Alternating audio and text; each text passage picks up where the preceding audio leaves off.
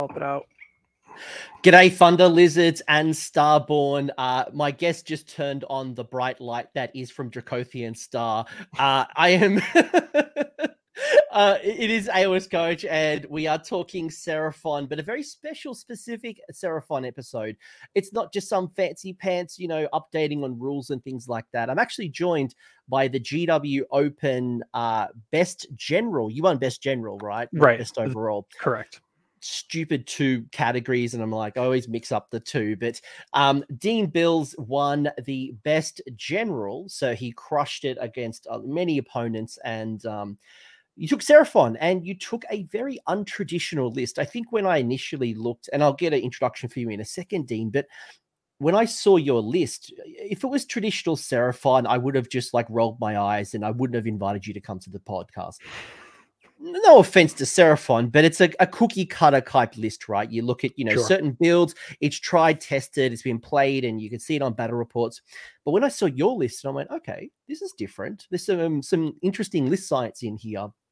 And given that, the GW Open is like the best of the best when it comes to the GW Open series, the tournament series they've had for the whole year, and you took a little bit off meta list, I thought this would be an interesting conversation to think about as we're at the end of the General's Handbook, very possibly going into not only a new General's Handbook, but possibly a new Seraphon Battle Tome.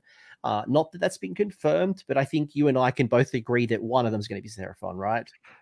Well, it's at least a 33% chance. There's three of them. That's right. Yeah, you got Cities and you've got Karajan Overlords, which are both older than Seraphon, but it's entirely likely, given that they're spoiling the Hunters of Huan Chi and everything else and releasing that Warcry Warband. Yeah, so I think unless they're doing, and I've been teasing people in Discord, I'm like, are they going to bring on 2 more books of Lumineth before they update?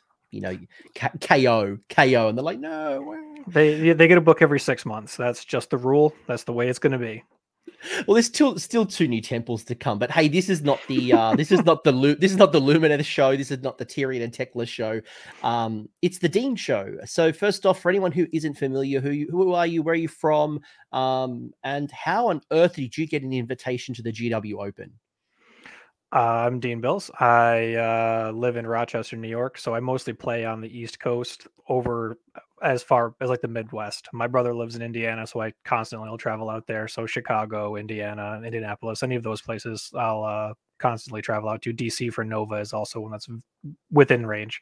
I'll drive 8 hours in pretty much any direction for a weekend tournament whenever I can get away from the wife, kids, and all of that. I got to the invitational finals because I won Chicago, which happened in beginning of November, end of October. One of those two. It happened pretty recently, right before Kansas City, which also qualified for the invitational.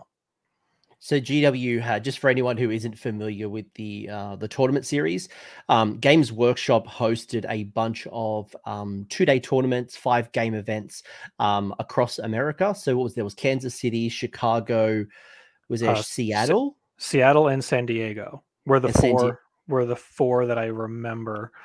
They also got invites from Adepticon, the Las Vegas Open, and Nova, which are not official GW events, but they did have invites going out from those events as well. I think there might have been one more to make it the full 8. London. I think it was the London GT because you had Phil and you had Darren Watson came over from the UK. So I think it was is those events too. Yeah, so that's where the 8 slots for each side came from. Yeah, that's awesome. And you had won you won Best General, right? So so you won Best General, somebody else from that event won Best Overall, and you two together went over to play in this finals event in New Mexico.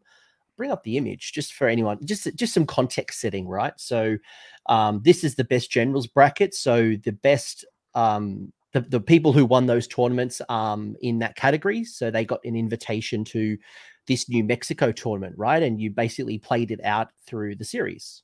Yeah, and the bracketing or the ranking that they're using here, the 1 through 8, they just pulled that off of whatever. ITC. I think it was ITC rankings. Yeah, which obviously the more you play, the higher your ranking is going to be. I only had 2 events in there, which just to give you an idea, if you don't play a lot of 2-day events, you're just not going to have a higher ranking. Was actually quite interesting because when you look at the game A matchup with Gavin versus Darren Watson, Darren's an incredibly great player, but because England doesn't really use the ITC, he actually was the lowest ranked player from that band. So exactly, which is kind of what I want to say is like it's not really representative of player skill or anything else. They had to pick some metric, and that's the one they picked. And I don't disagree with it. It's just you have to play all these people anyway if you want to win, so it doesn't really change anything, but just to give people an idea of why it was ranked the way it was. And for anyone who maybe isn't familiar with the scene or they didn't actually follow the tournament, do you want to give people a little bit of an example of how it worked? Because you can see that there's this winners bracket and then there's also a losers bracket, which is a bit of a new thing to Age of Sigmar.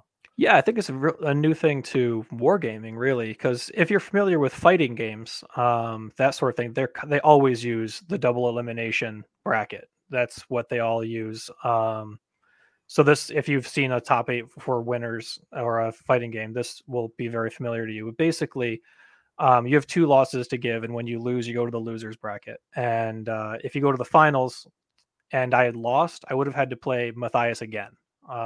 Because I would have a second loss to give. Some places do that differently where you get an advantage rather than having to replay. So like we go into a final game and I'm up 5 points or something. Obviously I'm just spitballing. I'm not saying that's the way it could be or should be, but there are other ways to do the bracket reset is what it's called when the winner loses in the winners finals or grand finals. It's definitely an interesting way of doing things. It's not going to be replacing your local Games Workshop or any tournament because no, it's not. I mean, obviously you could do it if you want fun, but it was a great way to kind of weed out the best of the best. And instead of just immediately eliminating you and you're sitting around doing nothing, you could still have a chance to play through and actually come to the event, which actually, funnily enough, was one of your last opponents. Yeah, and every other bracket. So there was the 2 brackets for 40K, there's 2 brackets for Sigmar, and then there was a bracket for Kill Team. And every single one of those, they all got bracket reset. I was the only person who just clean ended the thing and got out on time. Undefeated champion. Yeah, that's right. So why Seraphon? Are you a long-term Seraphon player? Did you pick it up purely for this tournament? It's the only Sigmar army that I had at the time. I'm currently painting some Ossiarch. I know they're not good, but I still want to have. I think they're going to get one of the death books, so I'm excited for that for them to have a thing. And yeah, fingers crossed. I don't think there's anything else. It has to be them, right? But well, Flesh Eater Courts, but there's 2 death books, so I think they're both. But yep, Soulblight Gravelords is technically a second edition book. Whew, I had a heart attack and froze. It's technically a second edition book. So right. It's the end of second though, so I think it was. Right. Just like the Seraphon book was, basically. Yes. So Seraphon was the first army that I ever got in wargaming, period. I got it when I was like 10 or 12 years old or something. I got the Bretonnia versus Lizardman box for Warhammer Fantasy. And that was my introduction to wargaming. And then obviously I didn't have to play with, didn't really play it anything sort of competitively. And I've roamed around war games for a while, finally made it to Age of Sigmar, and I just bought into the Lizards, which I used to have and that I liked. And that's the army that I have. What was in that box? You had a bunch of Skinks, you had a bunch of Saurus Warriors. Yep, Skink Saurus Warriors, and you had the Slann on that really ugly plank when it was carried by the 4 Saurus Nut Warriors or whatever, and he's just like leaning back with his stick in the air. Like the Palanquin. It was like if you remember the old Bretonnian, is it Reliquy? It's like that's right. I remember because that was one of my first box sets I got to play against, and I remember my mate wanted to play Bretonnia. I got to play Seraphon, Lizardman back in the day, and they always used to come with these weird cardboard heroes because GW was tight, and you instead of putting a dreadnought in the kit, they would give you a cardboard cutout of a dreadnought, or the high elf dragon rider was like a piece of cardboard. I'm like, what was the hero? Because I think it was a griffin cardboard. It was the Green Knight was in that box. And I remember because he was such bullshit, he just couldn't die. So just like you're just fighting this whole game against this stupid little model that will not die. Oh my And then it was Good. a couple squads of knights. I think that was it. I don't think there might have been archers, knights, green knight. Yeah, there was some peasant archers. There was some peasant Yeah. archers. That was one of my first experiences into Warhammer 2. That was such a good box. The absolute. But so you've been a long-term Space Lizard, Seraphon, Jungle, Aztec combo, whatever you want. Yeah, only for a year though, really, because like I think my first competitive game at a tournament was in New Orleans for the Open last year, and my like 7th game of Warhammer Sigmar ever was against Caleb Walters in New Orleans last year. So like I'm not really like super long term. I've only been playing this game competitively for the last year and a half or so, something like that. Yeah, cool. No, just going back to the 90s and now coming to today, it's funny how the world kind of goes full circle. Right.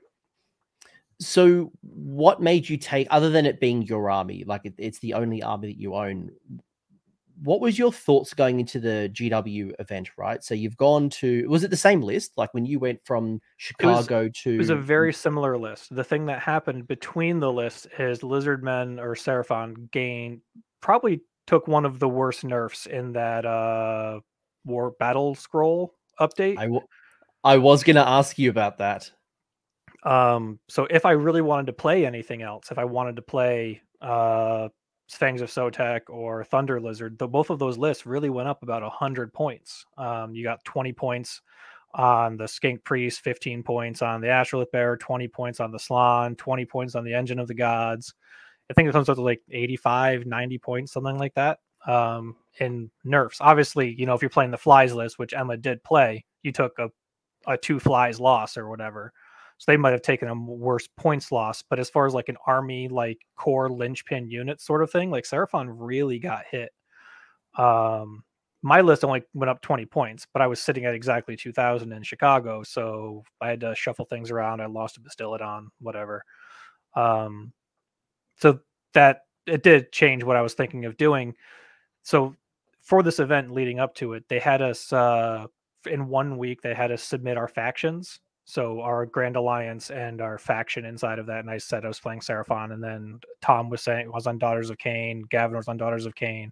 So we knew what people were playing. And given that I knew what my matchups were going to be, that really solidified the list I wanted to play. Because I could play Thunder Lizard, or I could play Fangs of Sotek or Dracothian's Tail, whatever. But knowing who I was going into, knowing that it was Tom for my first game, and knowing that most recently he had played the Foot Daughters of Cain, not the Marathi build, which is much more difficult for different matchups for a variety of reasons, you know. But for me, like I feel very favored into that matchup with the list that I brought. So just to pause for a second, just to bring people along, you didn't know. Correct me if I'm wrong. You didn't know the list that the person was going to play. So when not yet. So all you knew was that. So here's the draw, right? Did you know that your first opponent was going to be Tom Guan? Yes, I knew it was Tom, and I knew he was going to be playing Daughters of Cain. I did not know the list. So at this point in time, you say to Games Workshop, I'm playing Seraphon. You know that you're up against. Did you know that you're up against Tom before you told them Seraphon? Yes. Yep. Cool. So they showed you the draw. They filled in Seraphon or Daughters of Cain, and then you also knew that the winner would go up against either Caleb or Matthias. Then you would play either Gavin or Darren. So you kind of knew your pathway to success, but you didn't actually know the details and the intricacy, like the battle plans. You didn't know the actual lists of what was going to happen. It was just that was your pathway. Yeah. Yeah, I think they had released the battle plans as well at that time. So we knew the 7 battle plans that would be possible through there. And I knew winning or losing, I'd have to play one of Emma or Matt Sweeney. Cool. So you knew your path, but it's not like you could develop a list that was tailored against these particular people, because Correct. you could have a rough idea. You could do your research and see if anyone's spoken on a podcast. You could see their tournament leaning lists, and you could see things like that. But you never knew that you couldn't game it. Right, exactly right. So I knew like what armies I'd be playing in my first 2 games. I knew the first one was Doc, and then I knew the second one was going to be either a flies list or Stormcast. Wasn't too familiar with Matt Sweeney going in, so that he was really kind of the wild card. I assumed some combination of art, like long strikes and fulminators and the standard fare. And what he brought was actually wildly different than what I had considered. So like I think his was like the most strange list that I didn't really think of, except for the Blades of Corn UK player. Darren. Had no idea.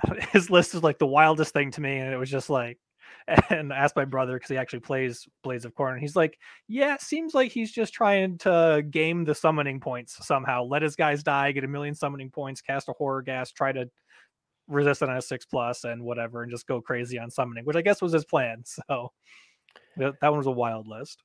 There's a couple of off-meta discussion, and I think that's the key, right? Is that when you go to a tournament, and this is kind of why I want to unpack this with you, Dean, is you can't game the system. You can assume what you're going to see. You're going to, is there going to be a Cron Spine? Isn't there going to be a Cron Spine? How would I handle a Cron Spine?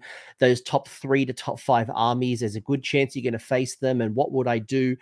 But how did you think about your list? Like when you were thinking about this best of the best knockout series, your pathway to success, what were some of those list considerations? Anything that you wanted to draw from Seraphon? Any tools in particular you wanted to have up your sleeve? What was going through your head? I think the first thing is that before I picked my army, like I have availability of using other armies. I can like borrow armies from a lot of different vectors. So it's not like I was stuck into Seraphon, but it is what I'm most comfortable playing, of course. And so the question is like, what did I feel was going to be the best path to victory? Was going to be best against pretty open field. I really like Seraphon into that. There's a big Kronspine meta coming into this. I did just go up 80 points, but I still felt that some people were going to bring it, and they did. And the Kronspine is pretty terrible against Coalesced Seraphon. 1 damage attacks and 2 damage attacks at medium rend. Like, we'll take that all day. It doesn't matter what it's doing, because the Coalesce lets you reduce damage by 1, and it doesn't do anything. You want to fight, the thing wants to fight, you screen it out, it's going to fight a squad of Saurus Knights until the end of time, and that kind of sucks for it. Also, it's I think the Slann and Croak are probably the best defensive casters in the game. You dispel board wide, they can't hide from you. They're not going to be able to put their caster in the corner and teleport somebody down your throat guaranteed. They've got to deal with your +1, +2 dispel. So I think that Seraphon is just really good at everything. And people say to constantly, they're really good at everything. And it comes down to a lot of just +1s to dispelling board wide is a lot of power that the army has. So you're good against Kronspine, you're good against casters. So the endless spell meta with either Ravanax, Gnashing Jaws, or Purple Sun, or Horror Ghast, or whatever people are trying to do, like send the boat down your throat. Obviously that happened in my Skaven games. Nobody gets to just do things against you unless it's invocations. Obviously they can have those all day, and they're usually pretty medium, so it's not like that big of a deal, but you have no way to get those off the board if they do get them out. So that kind of sucks. But against the general meta, I really like Seraphon because, like I said, you don't have a weakness hiding anywhere. You just you're very solid on all parts of the game. So that's why I ended up going with them. And then the reason I went with the Coalesced is, again, the same. I'm going to go with Coalesced so I can be good against the Kronspine, because I still, for the life of me, I can't figure out how these skink lists are winning. It blows my mind. It really does. You're stacking 1 million buffs so you can fire 61 shots with your blowpipes at something and then hoping the poison gets somebody. I don't get it. It doesn't make any sense to me. I mean, obviously you're teleporting salamanders, you're playing with salamanders, and they're really, really strong. Don't get me wrong, but it seems like you're really hoping to spike 6s everywhere. You're not very resilient. You're playing skinks, which are Galatian vets, so they're going to die to every bounty hunter that's ever existed. So I really ended up being in Coalesce, and then the question is Thunder Lizard or Kotal's Claw. And you just look at the difference between the factions. I really like the Saurus. I like playing the Saurus Knights. I think they're one of the best units to be bounty hunters. They're not Galatian vets. Obviously, they have a mount.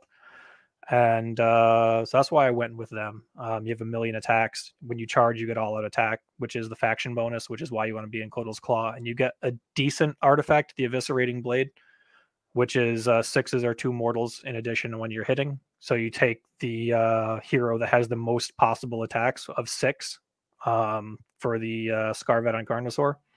then you give him that thing. Now, if you go to Thunder Lizard, you just get to double tap with one of your shooting guys, a Bastiladon or Engine of the Gods, and your monsters have +2 wounds. But if you look at a lot of the Thunder Lizard lists that have been winning, you're just playing 2 monsters. You've got the Engine of the Gods and a Bastiladon usually. So you're only getting +4 wounds. If you want to call it 8 wounds because of the -1 to damage, that's true.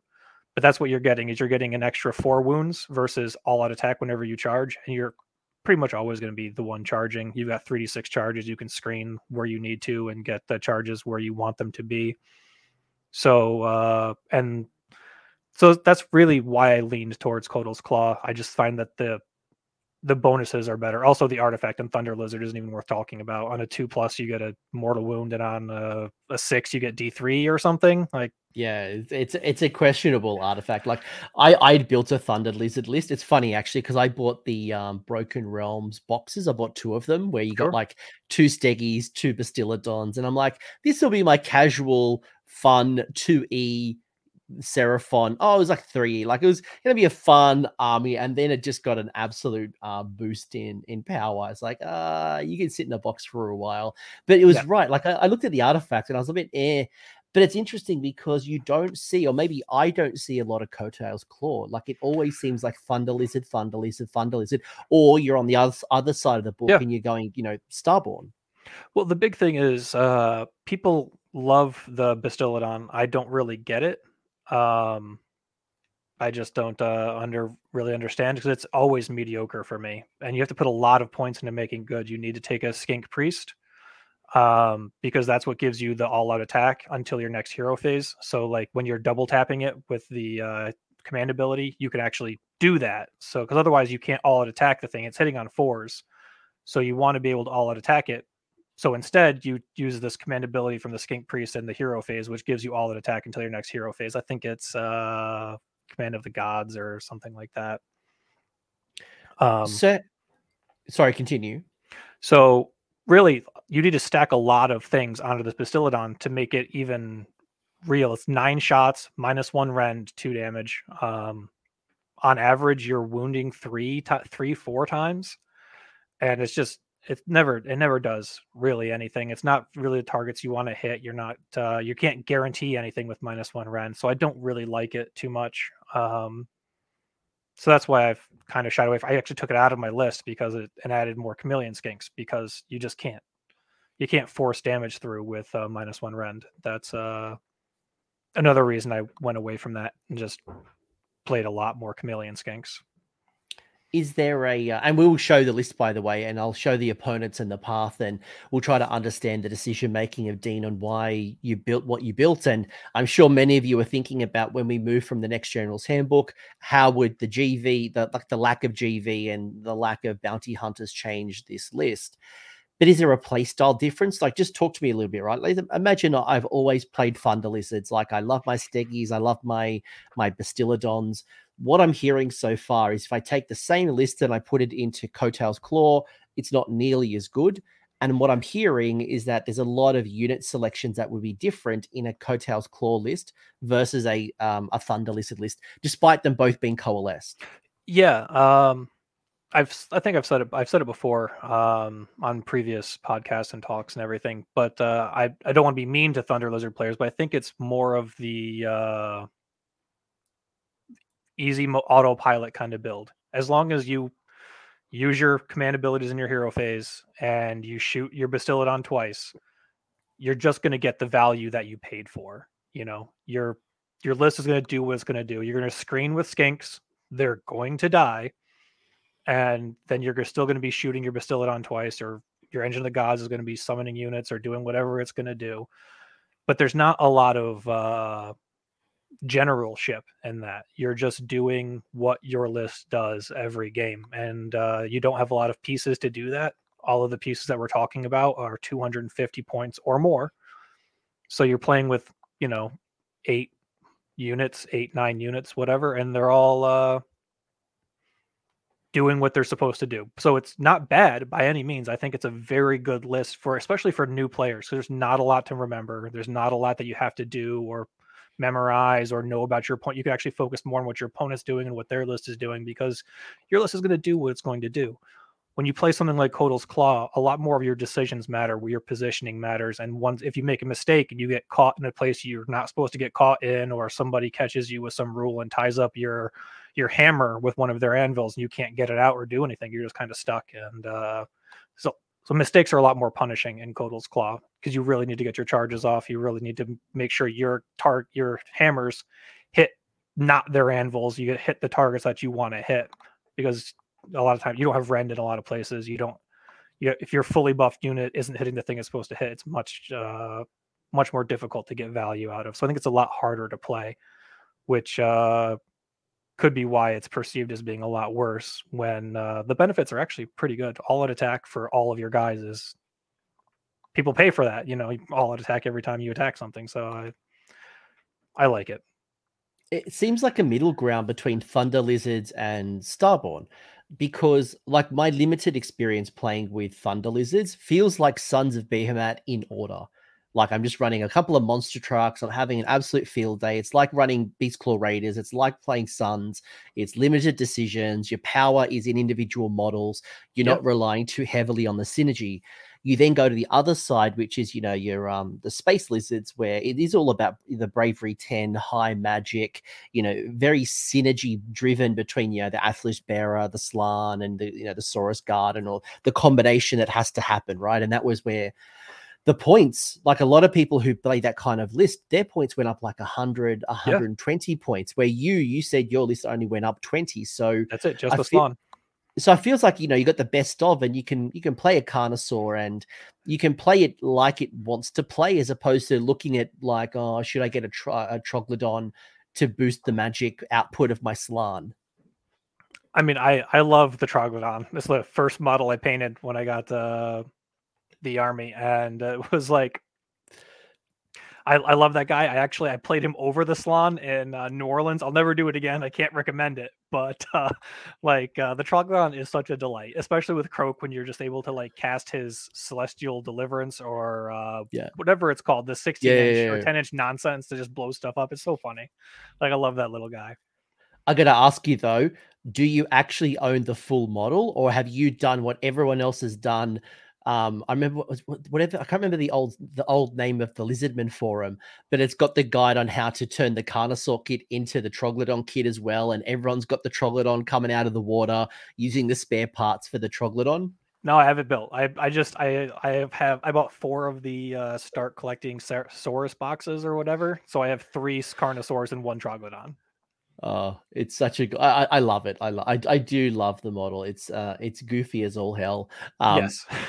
It's so goofy. It's just fun, but I do enjoy it.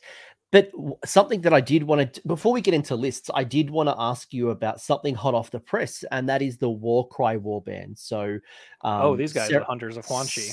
Yeah, the Hunters of Huan Chi. There's 3 War Scrolls. Yep. You have 2 Chameleon Skinks, essentially. One's a bit more melee focused. One's a bit more missile weapon focused. And then you have this Ripidactyl type model called the... Well, we'll get to it in a second. Yeah, I thought there was just going to be new Pterodons, but yeah, they were like... That's what I thought. Terror or something. Terror Wings. Yeah, we'll get to the name in a minute. I've got all 3 War Scrolls, but what was your initial thoughts? I mean, obviously the models are incredible, and as soon as I saw that, I'm like, yes, I've got now some alternative things for Chameleon Skinks. I think they're basically the same as Chameleon Skinks for the most part. These guys have a leader, which is important. They have a champion. Normal Chameleon Skinks don't, so you can't issue orders, you can't rally, you can't stop them from running. So these guys having a champion is huge. They have the same poison on hitting for the dart pipes with 1 extra attack, because they do have a champion. The musician doesn't matter. No one cares if you're going to be able to run in charge with these things. You're never going to do that. The big difference is on how they are defensive. So the Chameleon Skinks now have a 4+ ward while they're within 1 inch of terrain, not in cover, not in terrain, just within 1 inch. You just drop them anywhere and they get the 4+ ward, which is really, really strong, and probably the best of the ward updates or cover save updates that they gave out back at the beginning of 3rd. This one, however, is kind of interesting, where you can't be seen more than 12 inches away, or not at all if you're in cover. And now this is funny because if you drop them in, let's say like you have the other Hunters of Wan Chi, the melee guys, let's say you drop them in and you charge into cover against like long strikes or something, they can't shoot you. You charged into cover, they can't overwatch you or whatever it's called, Only shell. Yeah. and they can't shoot you in the next turn when it's their turn either because they cannot see you. So they've got to beat you in combat with your stupid little chameleons with clubs and bolas or whatever, and they can't fight you. So Yeah, I love that. I love that. I love that because you think about the initial part. It's like, yeah, okay, cool. They're not visible if they're on terrain or if they're, outside of 12, which is handy, right? sure. Means you can't be targeted by spells, you can't be targeted by shooting. But there is some absolutely interesting play. I love that you call that out. Is if you're in cover and you obviously either deploy in cover or you drop outside of cover and then hit the charge or move, whatever it might be. It makes them great for contesting objectives. It allows you to do a few flexible things that maybe you wouldn't normally do with the average chameleon skink. Right. They do cost 20 more points than chameleon skinks, but I think overall, especially if this is the way they're going with perfect mimicry, I think it's a fine change. Honestly, it's got a lot more funny play. I do wonder if it's going to get changed, like they can't be seen at all, like in combat or something. Maybe they'll change that specifically, but Yeah. right now it's very funny. Would you swap them if I was the average chameleon skink user? Well, actually, no. Before we do that, if I wasn't using chameleon skinks, do you think this war scroll is good enough to be considered in the average Seraphon list? I mean, the average Seraphon list doesn't play chameleon skinks. I think I'm the only person playing chameleon skinks at all. So no, I don't think that's going to change anybody's minds about them, especially going up 20 more points. On average, they do 3 mortal wounds in shooting, or no, 2.5 or something. Whatever it is. So they're not very like you're not doing a ton of mortal wounds, whatever it is. Yeah, 1.5 mortals because it's 10 of them. I was doing the math for the 2 squads because I played 2 squads of the chameleon skinks. So yeah, I don't think anybody's going to start picking these guys up. If they're not going to play chameleon skinks, they're not going to pay 20 more points for these guys when the defensive trickery is not much better. In fact, it's arguable if a 4+ ward is generically better than this perfect mimicry new rule. So then my next question would be, if I was playing chameleon skinks, would you swap them out to be this unit instead? It depends how much shooting's in the meta, really, and really it's just long strikes right now and iron blasters, I guess, if we're talking about iron blasters. But I mean, I don't think I'd make the change. I don't know where I'd find 20 more points per unit. That's kind of a big deal. It is nice having a champion though, because when like one of them dies in their bravery 5, you're like, oh my god, here we go. This is how we lose the squad. Yeah, it always surprises me that you don't see as many chameleon skinks in, and I think it's just you run out of points, especially as we saw the battle scroll increase the points across Seraphon. Right. I think people have intentions to run things like Ripidactyls or chameleon skinks, but when you look at the core of the army and it's very very strong, you just run out of points. Yeah, and you're priced into playing a certain way, especially if you're playing Starborn. You have to take an Astrolith Bay, or you have to take a Slann. You have to take so many points of whatever just to maximize your summoning, which is very good. Don't get me wrong, but it's random summoning. I don't know why it's all D3s, but that's just another complaint for another day. But yeah, I would definitely, if I was going to play the Starborn, I'd be playing the Fangs of Sotek. I'd be bringing a squad of 10 chameleon skinks so that they can shoot things and run away or whatever. But it's good for scoring. It's good for scoring battle tactics. I mean, obviously, we don't know what the new battle tactics going to be, but in the current General's Handbook, there's a couple of good ones. Being able to claim a piece of terrain, having 2 units in enemy territory, like there's things that'll help you score your grand strategies as well. So, which is exactly why I'm playing them. Yeah. I'm not the teleport army. I can't get across into their side as easily, especially if you're playing Dracothian's Tale. A lot of the battle tactics become trivial. But I play 2 units of chameleon skinks and the Celestin Prime so that I can be on their side of the board. And that's really why is the current battle pack, because you get 2 battle tactics very easily without even having to try.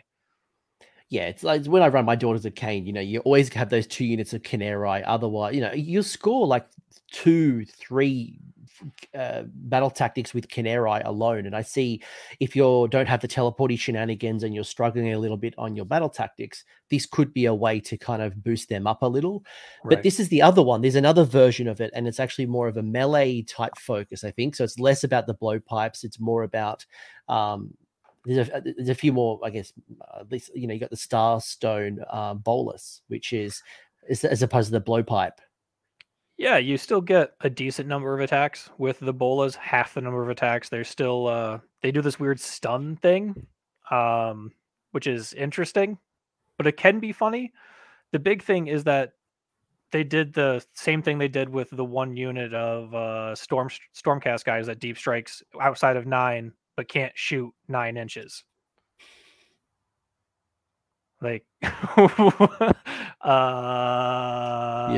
question mark. Like, so it'd be cool if you could drop these guys. They have a 10-inch range, and then you can throw your bolas, give them the -1 to hit, and then charge into them, which is that actually be worth something. I don't forget how many points these guys were. They were at 90, I think, from memory. 90, Yeah. 99. There was somewhere between like 80 to 100. I think it's about 90, I think, from memory. Yeah, I think the flying guys were like 60 points, which I thought was awesome because that makes them like the cheapest thing in the codex. So you're paying just a point per wound or 10 points per wound, which is like where I average. Is this worth taking just on the wounds count alone? So they're kind of cool. But yeah, if these guys are 90 points, it's just if they had a 10-inch range, I'd like them so much more.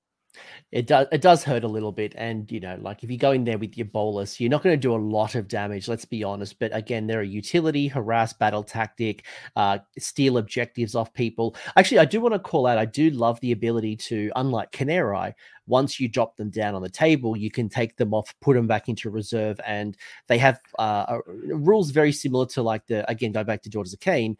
You've got the teleporty, what's it called? The Shadow Strike, where they're on an objective and then, you put them back into reserve. Then the next turn you can put them back into deep strike. So if you need to go from one side of the board to another to steal an objective that you don't have the movement to go claim, I love the versatility, and the melee ones are not too bad, the price.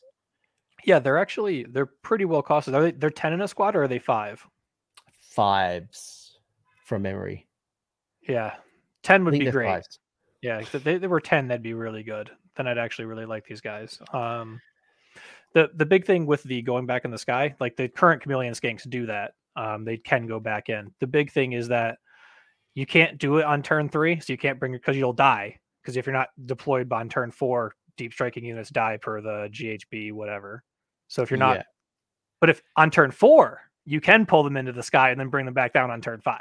So because the trigger for dying in deep strike is specifically beginning of turn 4. So it's something, and it did come up one time. Like I dropped them down to like, crap, how am I going to get over here to get this objective? All right, Chameleon Skinks, it's time to go. So it's almost like, okay, turn 1 you deep strike them down. No. Turn 1, turn 2, whatever. No, yeah. As long, and then you go back in. Yeah. As long as you bring yourself back in and you're not in deep strike on the beginning of turn 4, you're safe. Yes, yeah, but you can teleport to turn 5 if you set it up correctly. Yes. This is a new unit. As you said, I thought this was going to be just another update to like the Pterodons or the Ripidactyls, but this is something completely different. Yeah. The funniest thing I find about the Ripidactyls, Pterodons, and Terrawings is that the Ripidactyls and the Terrawings move 12. The Pterodons move 16, and they're carrying giant rocks. I don't get it. They're not the melee ones. they're carrying giant rocks, and they're so much faster. They just buff. Yeah. So when you look at the Terrawings, do you like them? Because Ripidactyls and Pterodons, you don't see a lot of them on the table in general. So I don't know if that's a War Scroll issue or points issue, or if it's just that everyone has the best intentions to include them, but they just get dropped out because of these synergy bubbles that we've spoken about before. As I mentioned just a second ago, I like these guys specifically because they cost 60 points, and they are 6 wounds for 60 points. And once you're paying 10 points per wound, you're already doing pretty well. They're fast. They can grab objectives. They're not going to hold them super well with just the 3 of them. But I did play Ripper once upon a time, and you'll be surprised the number of games you can just win by having something that's fast. You know, you have 3 guys that's more than a hero that they're leaving back to cap an objective, whatever. These guys they don't fight well, and the worst part is that they have a snapping beak. If it was a snapping jaw, they'd get +1 attack and blessed. Just a quick clarification. Terror Wings are 75 points, so they're 3 they're 75. Yeah, so the Dart Pipe Chameleon Skinks are 5 for 135 points. Yep. The melee focused ones are 90 points for 5, and then the Terror Wings are 3 for 75. So they're a little more than I'd like to pay. None of them are battle line options. There's no battle line ifs. They're just other. Yeah, which makes sense. I mean, I don't think they were going to release a real Codex Battle Tome update mid-season or whatever. But when they get the book, we might finally get, if you take a Pterodon, because you have the hero versions of the Pterodon, the hero version of the Ripperdactyl guy, and they don't do anything right now. But given the books we've seen in the past, like if they make Ripperdactyl's battle line or Pterodon's battle line and actually do something, you might see them actually show up, and maybe that'll go over to Terror Wings as well. Terror Wings have 2 interesting rules. I'd love your thoughts on them. First being the nerve shredding screeches. So in the shooting phase, you can pick one enemy unit that's within 12 inches of it and roll 2d6. If the roll is higher than the unit's bravery, that enemy unit cannot issue or receive commands until the end of the turn. So no all-out attack, all-out defense, no redeploy, no inspiring presence. Yeah, turning those off is very good. Roar is a 3+, and this is so much worse than that. I think it was Vince from his podcast that said GW just doesn't understand statistics, because 2d6 doesn't beat the bravery of pretty much anything.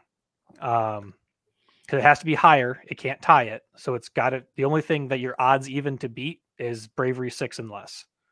Yeah. And that's rats, skinks, the skinks that aren't in Starborn, I guess. Cities, Gits, Gargants are a bravery 7 on average, so a mega Gargant. So I think the challenge is there's so much chaos, there's so much death, and there's a lot of high bravery type order and other armies that you might at a GT you might get two good opponents where you could use this, but it's a high risk play. Yeah, I mean the thing is it doesn't cost you anything to do it. That's the good news, except for taking these guys in your army, which, I mean, that is a cost for sure. It's just I don't like the bravery. I don't like the bravery rolls. They should all be 3d6, or depending on what they're targeting, maybe it scales up. I don't know, but they keep releasing these 2d6 bravery check rules, and they're always bad. It doesn't make any really sense to me, because the things you want to target with them are things you can't target with this, or just hope to get very lucky, I guess. Yeah, it's the same reason when I was looking at the Slaves to Darkness book, when the Mind Stealer Kitty Cat had changed its rules to a bravery check like this, I'm like, nah, I'm out. At least when it used to be like on a 4+, I was happy for a 50-50 shot. Now it's like there's too much high bravery. Look, it wouldn't write the War Scroll off completely, but I wouldn't take it purely for this particular rule. Correct. Yeah, this is not worth points to me. It's nice to have, but I wouldn't bring it for this thing. That's exactly what you're saying. And what about the other side, the symbiotic relationship? I would really like this if it didn't have the 9-inch away from enemy units thing. You're already having to put chameleon skinks wherever, and then you could drop these guys in front and maybe get a 6-inch charge or something if it didn't have that. Or if they're already in combat, you can drop them in near combat and nearly guarantee a charge. But otherwise, I don't really understand why they just have standard deep strike rules. Just deep strike on their own. I don't know why they need Hunters of Huan Chi to be around. I don't know why there's no synergy between them. It's not like Hunters of Huan Chi are +1 to hit while they're around this thing or anything like that. There's no reason other than they come in the same Warcry box, I guess. So not really impressed by that. I would really like it if it just didn't say the 9 inches. setting these guys up within 3 inches that you deep strike in the Hunters of Quan Chi in front, and then these guys right in front of them, and you got a 6-inch charge. That's awesome. Big fan of that. But since they can't, I don't know. Not a fan. And there's no elite unit there, so they can't issue their own command. So if they fail that charge, and you want to probably get, I mean, unless you're deep striking them in for the shooting attack, and again, we just talked about the value of the shooting attack. I mean, the combat profile isn't that great anyway. No. 4 attacks, hitting on 4s, winning. So, like, are you deep striking them because you want to get them into combat? Probably not. Right. So, like, these remind me a little bit of like Aether Wings, where you take them in to harass your unit, to screen, to be annoying, to get +1 to shoot. Like Aether Wings have a great buff, you know. But you're taking them for like cheap chaff, fast chaff, chaff that can take early objectives while the rest of your force goes out and does its thing. And if these die, they die. But yeah, they're already plenty fast. It's not like they need to deep strike to get a charge off. So I don't really know what the benefit is of putting them in there with the tax of taking another Hunters of Quan Chi unit in order to do this. Which is what I wanted to hear from you. It was basically, do you like the rule? And then would it actually get you to swap out your Chameleon Skinks or to bring in one of the Hunters units? And I think the answer is probably no. The synergy there itself to 200 points is probably not worth it. But it's a bloody cool model. And who knows what's coming in a new battle time. There could be some. They always change the rules for these mid-season releases. We just saw it with the Lumineth book. You know, they changed them coming in. So we'll see what they end up being. And you know what? There might be some rules where, you know, there's an artifact or a command trait that allows you to deep strike within 6. You know, you see it in the what's it called? Like you see in Stormcast where you can deep strike outside of 7 as opposed to. Yeah. So who knows? This is all just like, it's a great model. You never know what's coming down the line. Like I said, you take off that 9-inch rule, and they still drop within 3 of their friends. I'm in for those guys. They suck. They don't do a lot of fighting, but if you can like get a charge off, even just drop the Chameleons in and they get a charge off with these guys to screen out something or just take an Overwatch from something, great. I'm in for like versatility and usefulness, but as it is, too many things that already.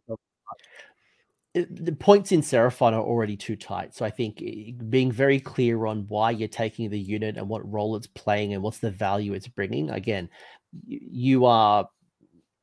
there's tough decisions being made. I know even my Thunderlids list, it was becoming very difficult because all these different little things I wanted was hitting the 2K mark super easy. And I was like, oh, I don't have chaff. I don't have this. I don't have that. It's like, where's my tough trade-offs, let alone, you know, but yes, to David's point, this is kind of what I'm kind of referring to, is you can absolutely use them to deep strike to achieve battle tactics. If you are struggling to get capture terrain, having multiple units on, you know, a proving ground, if you have a battle, obviously these aren't battle line options, but if you're struggling to capture the proving ground, you're struggling to capture this or to do this, these might be tools that could help you.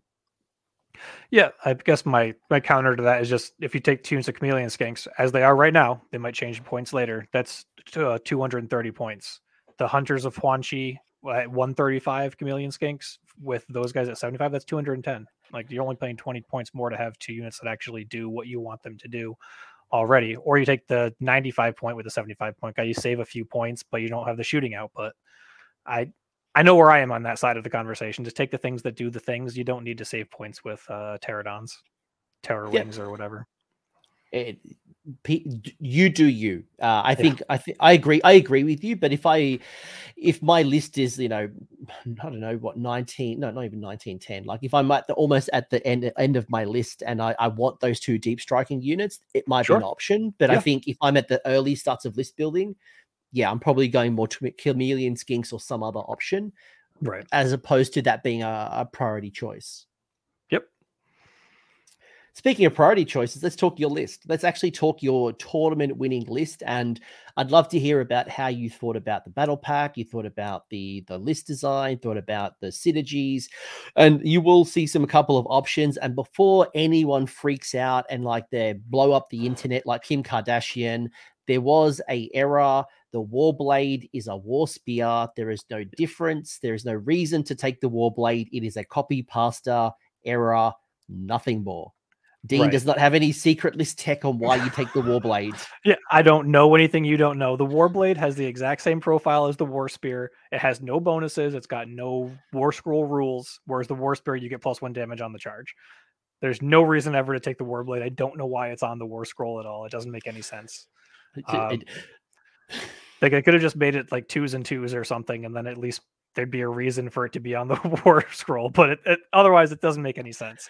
So if there's any confusion, it's not real. It was a War Spear. Of course, it was a War Spear. People, when I put your list up into the Facebook group, I was talking to Seraphon people, and that was the first comment. People were like, "Why is he doing this?" So let's talk through the list. And I'd love to hear a little bit some of your thinking again, because this is a bit of an untraditional list, but it's also very this general's handbook. Saurus Knights have definitely seen popularity grow, and I'd be curious to think about as well when the next book comes or the next general's handbook comes.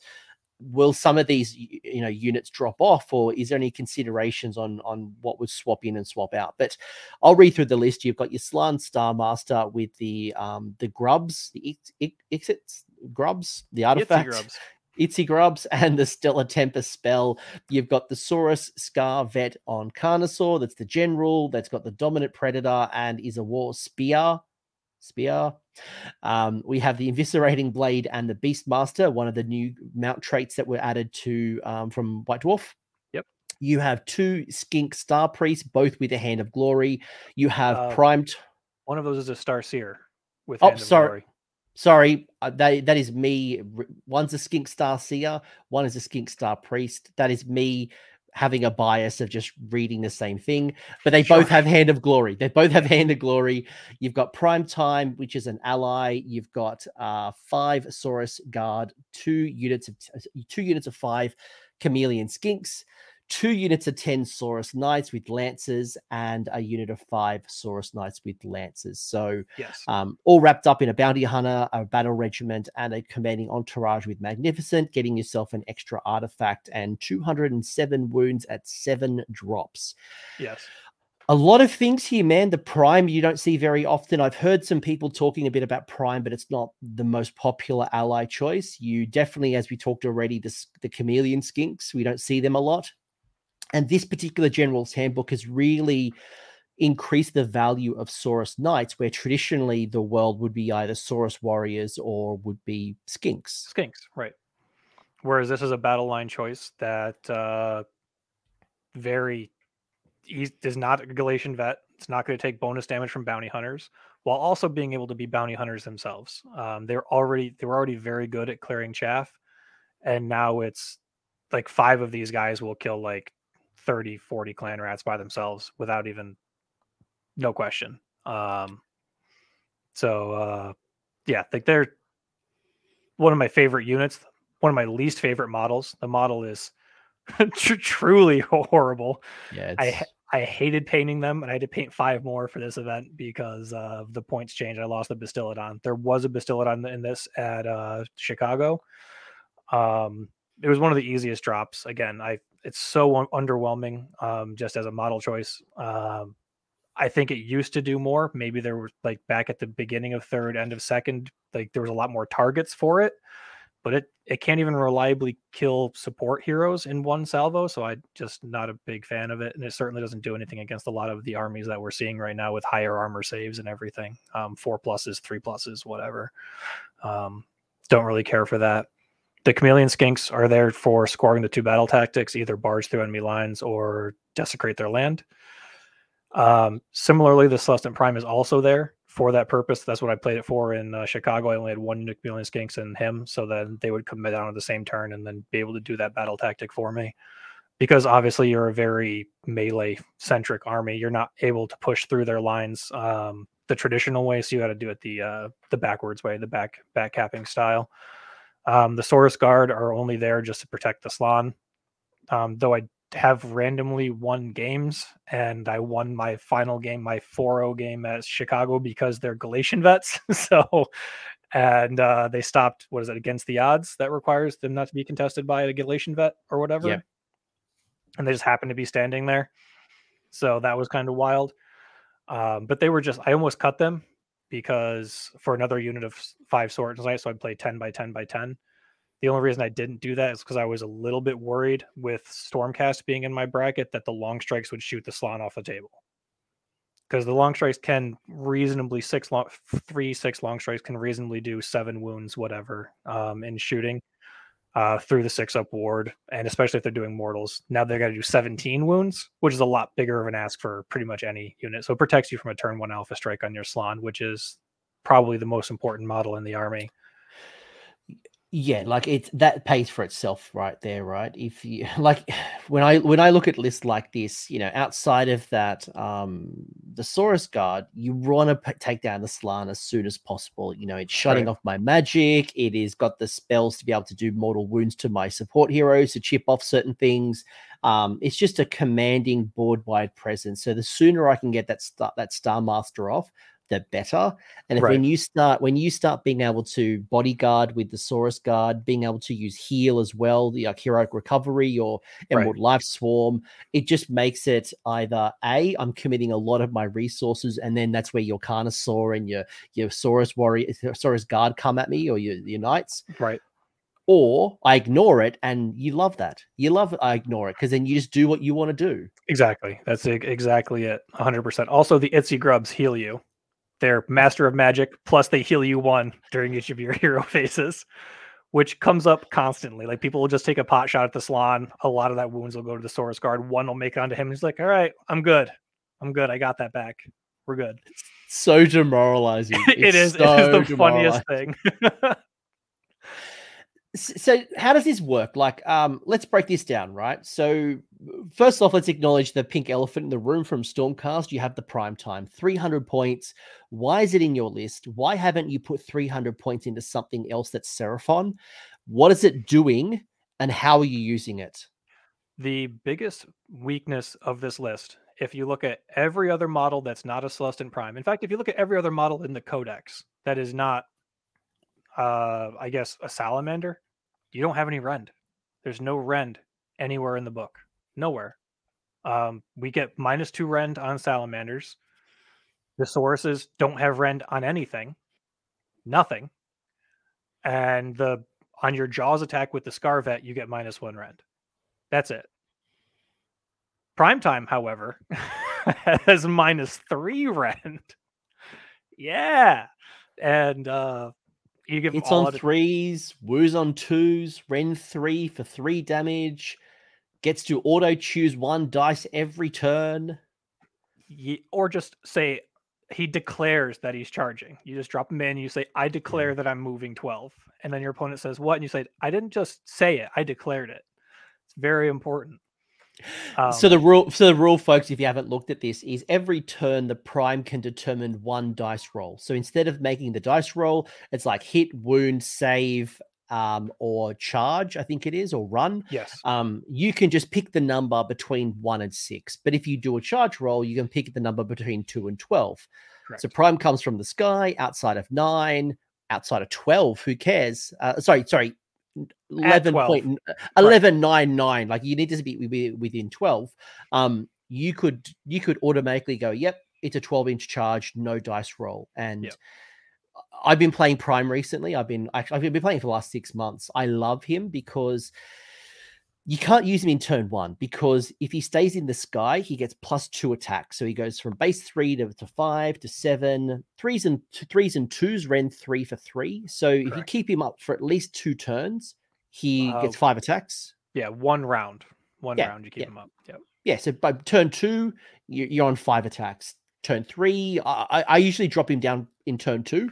Turn 2 is statistically the best if you don't believe that turn 5 is real. Which I don't believe turn 5 is real. So doing the math there, it's the best. I did bring Prime in on 2 separate occasions on turn 1 during the event, and it happens a lot. The reason is the list is designed to snipe out support heroes. So the Slann casting Stellar Tempest, which is going to do mortal wounds where you want them. The Skinks are going to do some number of mortal wounds. And if you need a support hero to die, he just picks somewhere on the board, and everything within 3 inches of that point takes D3 mortals. It's not a shooting attack. It doesn't. You can use it outside of combat, away from the thing that you're currently fighting. And basically, it's a 6-inch aura. And you just say, okay, are these 2 units within 6? All right, well, I'm going to get everybody in this 6-inch bubble with these D3 mortals. There's no roll. They just take D3. Yeah, it's just flat D3 for each of the units. And I know when I was building my, it's funny actually, because I was building a Stormcast list that included a Slann Starmaster, the Comet from Stormcast, and the Prime, because then I could just do like 9 mortal wounds in a bubble. It's like, oh, you got support heroes, see you later. But that changed a little bit, because now the Starmaster can't cast the Comet. It used to be a little loophole. It was the funniest thing is it's the only war scroll at the time was the Stormcast war scrolls that said you couldn't it didn't have it. You couldn't be cast by a non-Stormcast wizard, where every other war scroll had said that thing. And in fact, it was in the FAQ. They FAQ'd it that you couldn't take the Everblaze Comet outside of Stormcast. They had a FAQ specifically for the Stormcast spells. I checked because I was going to cast the hell out of the freaking thing if I was allowed. But yeah, so that was kind of wild that they did make that change. I really loved that. That interaction. I think Honest Wargamer had a list in the called like Reign of Stars or something. Yeah, he was also using the Star Drake because of the Reign of Stars. So there was a combination of just absolutely pure mortal wounds. But going back to your Prime, the reason you've got the Prime is because you've got the Rend. You've got utility of the mortal wounds. You've got a bit of a combat monster who can, not literally a monster, but like a combat threat that can come into enemy territory. And it's a very de-risk situation because he gets to determine automatically a 12-inch charge. Yeah, it's the easiest, one of the easiest models to play in the whole game. I was talking to like Autopilot. This guy he's such a delight because you don't have to worry about anything. You just say, I'm going to put him in. I need to do 2 mortal wounds to this hero to make sure they're dead. And he comes. He does this thing. I'm going to go hit this, whatever it is, for 9 to 15 damage. I mean, the Rend is -3. Good luck. Whatever your after save is. 2 more things.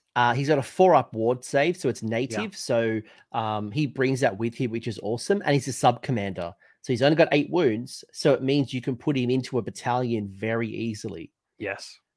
And he got in a fight with Bastion Carthalos, and he won. And it was wonderful. It was everything I've ever wanted in the whole wide world. Like he's -3 Rend, Bastion's only -2. Neither of them are monsters roaring each other. So, and I get to pick a save too. So it's like I passed that save. All right, well, you have 1 less attack. It's so funny. But yeah, Bastion. Go on. Sorry, I was gonna say like Bastion was like I'd never played against the model before. I didn't even know what he did because nobody plays this guy. He's like Celestant Prime that has to walk, but he also does he has that mortal wound rule where he picks a unit on the battlefield and you like, all right, you got 12 wounds. I'm going to roll 12 dice every 6 as a mortal wound, which is just, he's such a weird model. He does do 4 damage, -2, 4 damage, 3s and 2s. I'd expect to see him more often now. You got the Mega Gargants coming back because then he gets to roll 40 dice. But yeah, 35 or whatever they are. Yeah. Yeah, well, yeah. I mean, some megas have 40, so it's just like cool, 40 dice on a 6. It's a mortal wound. But what I'm hearing, and just to kind of bring us back, is the Prime has a very specialist role that the battle tome, your Seraphon battle tome, doesn't currently have an answer for. Like, no, you can get some combat-y type monsters like your Carnosaur, like your your Steggies and things like that, but it doesn't have the tools. I played that spot has been traditionally. I usually play 6 heroes in my Seraphon list. I only have 5 here because the Celestant Prime came in, replacing. I played the Engine of the Gods. I've played the Troglodon. I played a second Carnosaur. I played everything you can imagine, and usually there's a Skink Priest in the list. But once you drop all the skinks out of the list, the Skink Priest isn't as good because you can't get your +1 to hit. The 3+ to run and charge only works on skinks. You don't have anything to take that with. So like you drop those, and then the Skink Priest is now 120 points or something, up from 70 it was in June. So they really don't like that guy. He's he's had a bad year. He's a little undercosted. I think I don't know how much undercosted he was, especially when he couldn't cast spells. Then they released 3rd edition, let him cast or prayers or whatever. They gave him like a prayer list that he could have. which was a huge boon. But yeah, the 3+ to run and charge is pretty good for Engine of the Gods or Stegodons, whatever. And the +1 to shoot until your next hero phase is very good.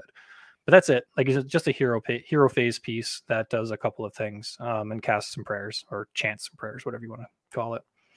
But yeah, that's the big reason. Is I played every other hitter in the Codex. I played everything. I've also considered playing Alania and Elithor, and they serve a very similar role as well. Because on turn 2 they do 2 damage. It's not 3 like the Prime, but on turn 3 they do 3 damage. And on turn 5 they do 5 damage. They're also a +1 caster. So back when Laocoon was only 30 points, they were 265. Laocoon was 30. You could do for 295. They could go anywhere on the board. So they kind of had the same I can get in your deployment zone kind of feel.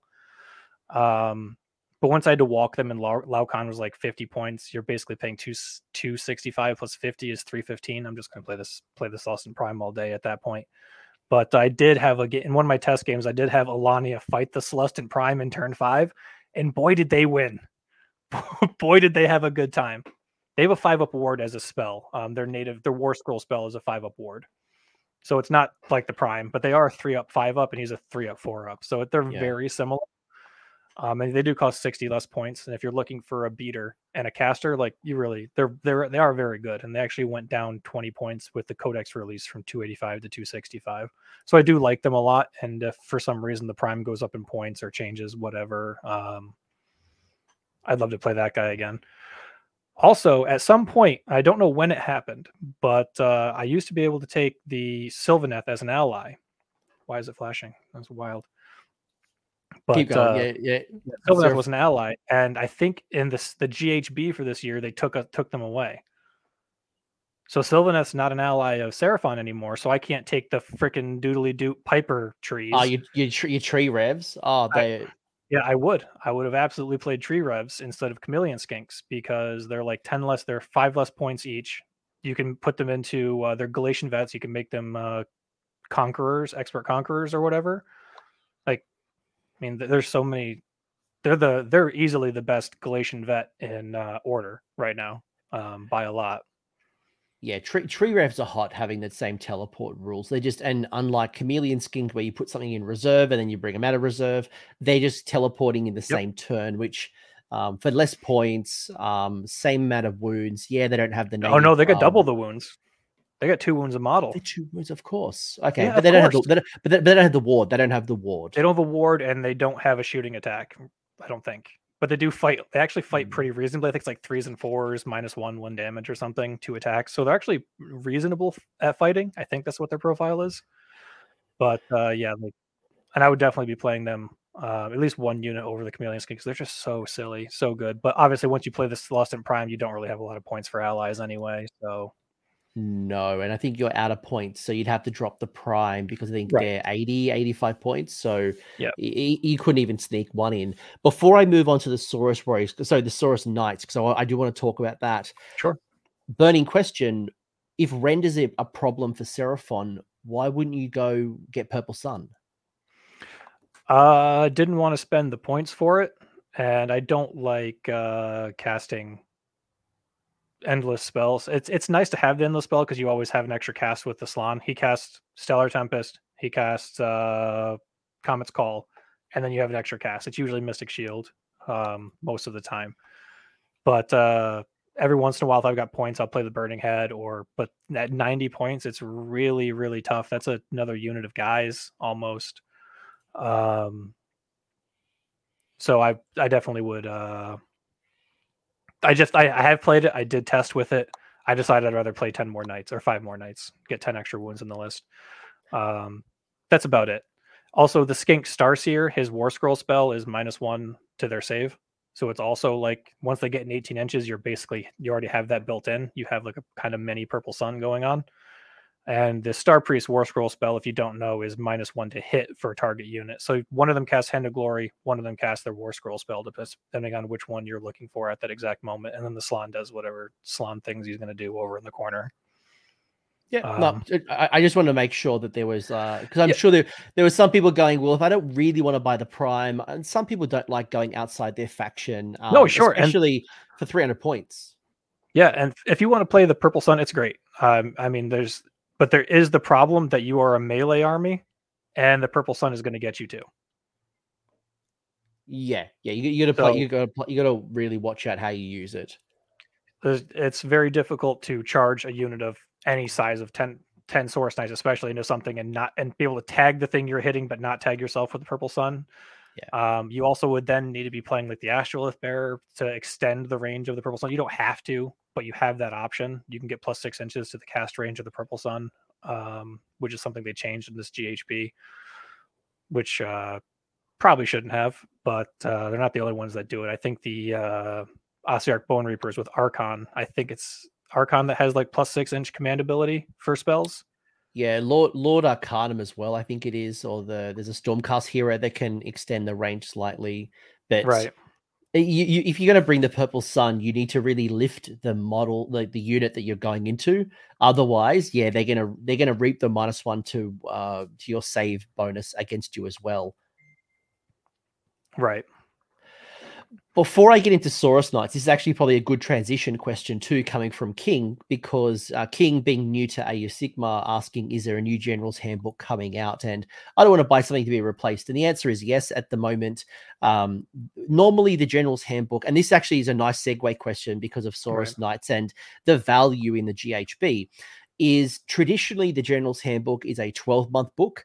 In this particular year, they've broken up into 6-month books. So the June was the release of the General's Handbook. So we can anticipate somewhere between December and January, there'll be a new book. Nothing has been formally announced, but we can expect it. Now, the big caveat there is the Battle Scroll was about a month late.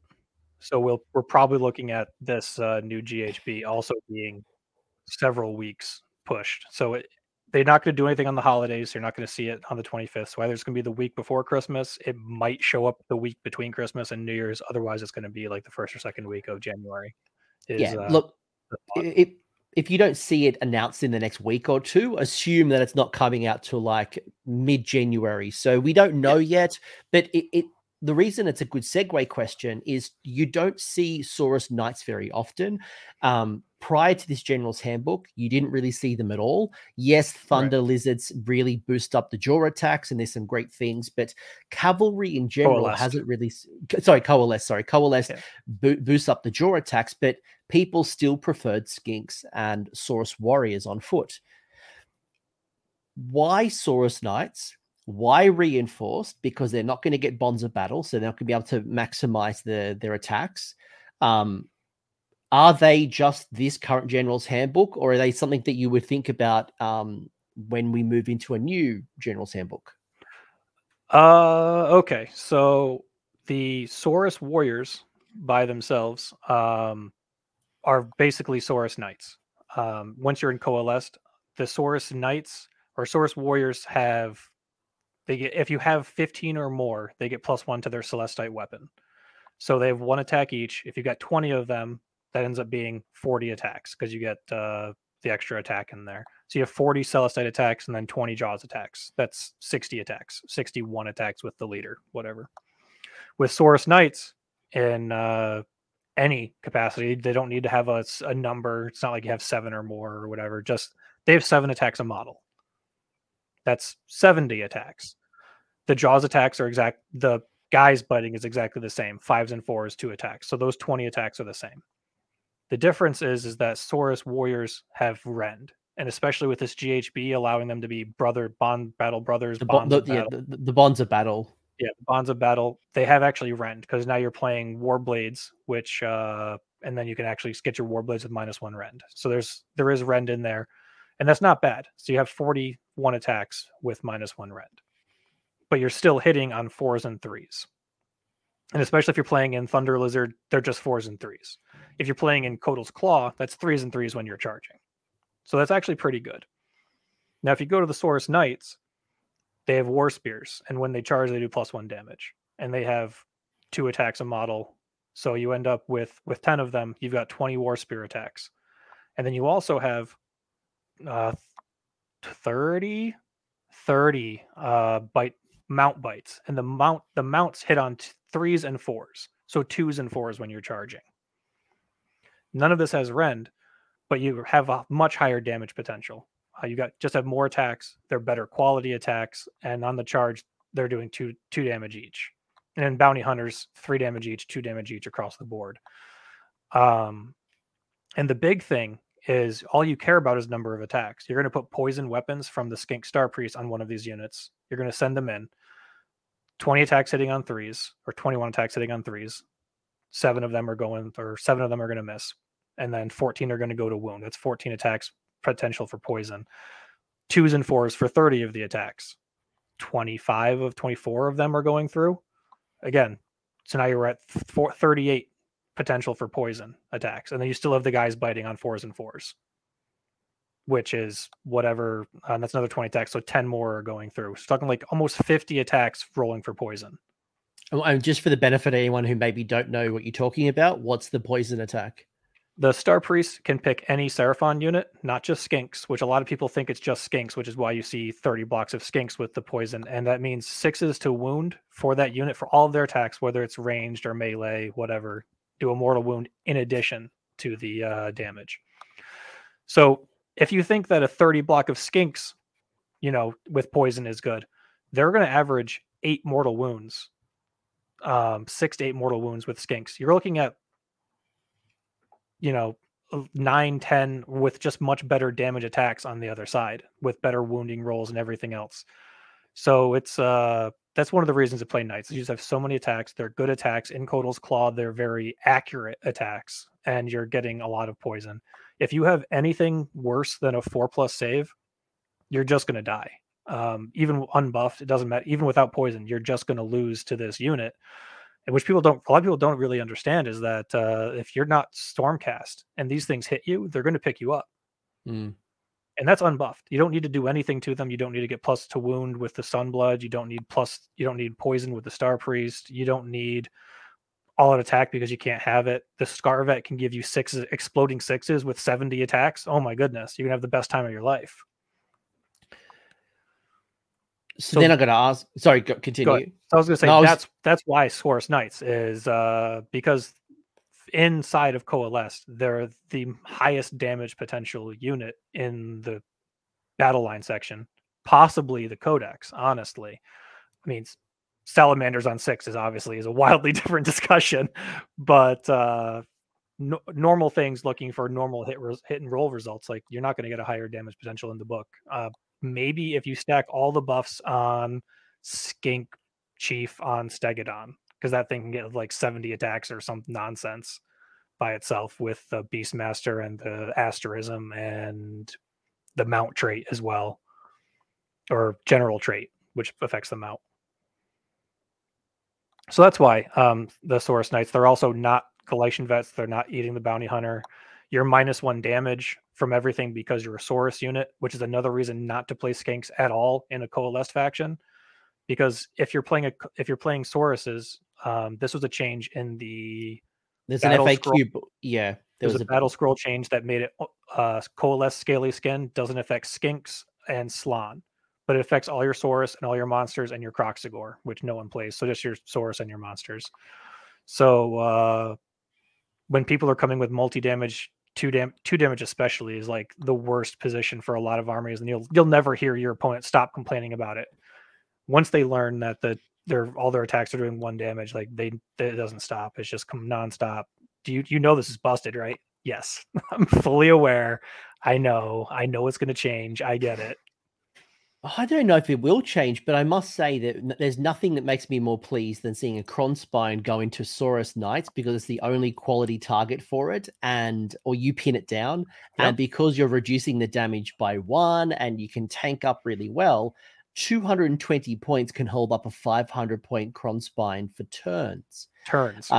And it's interesting because when I was building, I mentioned earlier, I built myself a Thunder Lizard 2nd edition, but off the back of 2 of the Broken Realms boxes. Yep. I remember doing the maths and noticing that Saurus Knights in the Coalesced would have 7 attacks. Yep. Problem is a reinforced unit of 10, you don't really always get your 10 attacks. Like it sounds great in theory, but because of the range, you get 6 on average, 5, 6. Well, you've got to consider flower power. You got to understand geometry.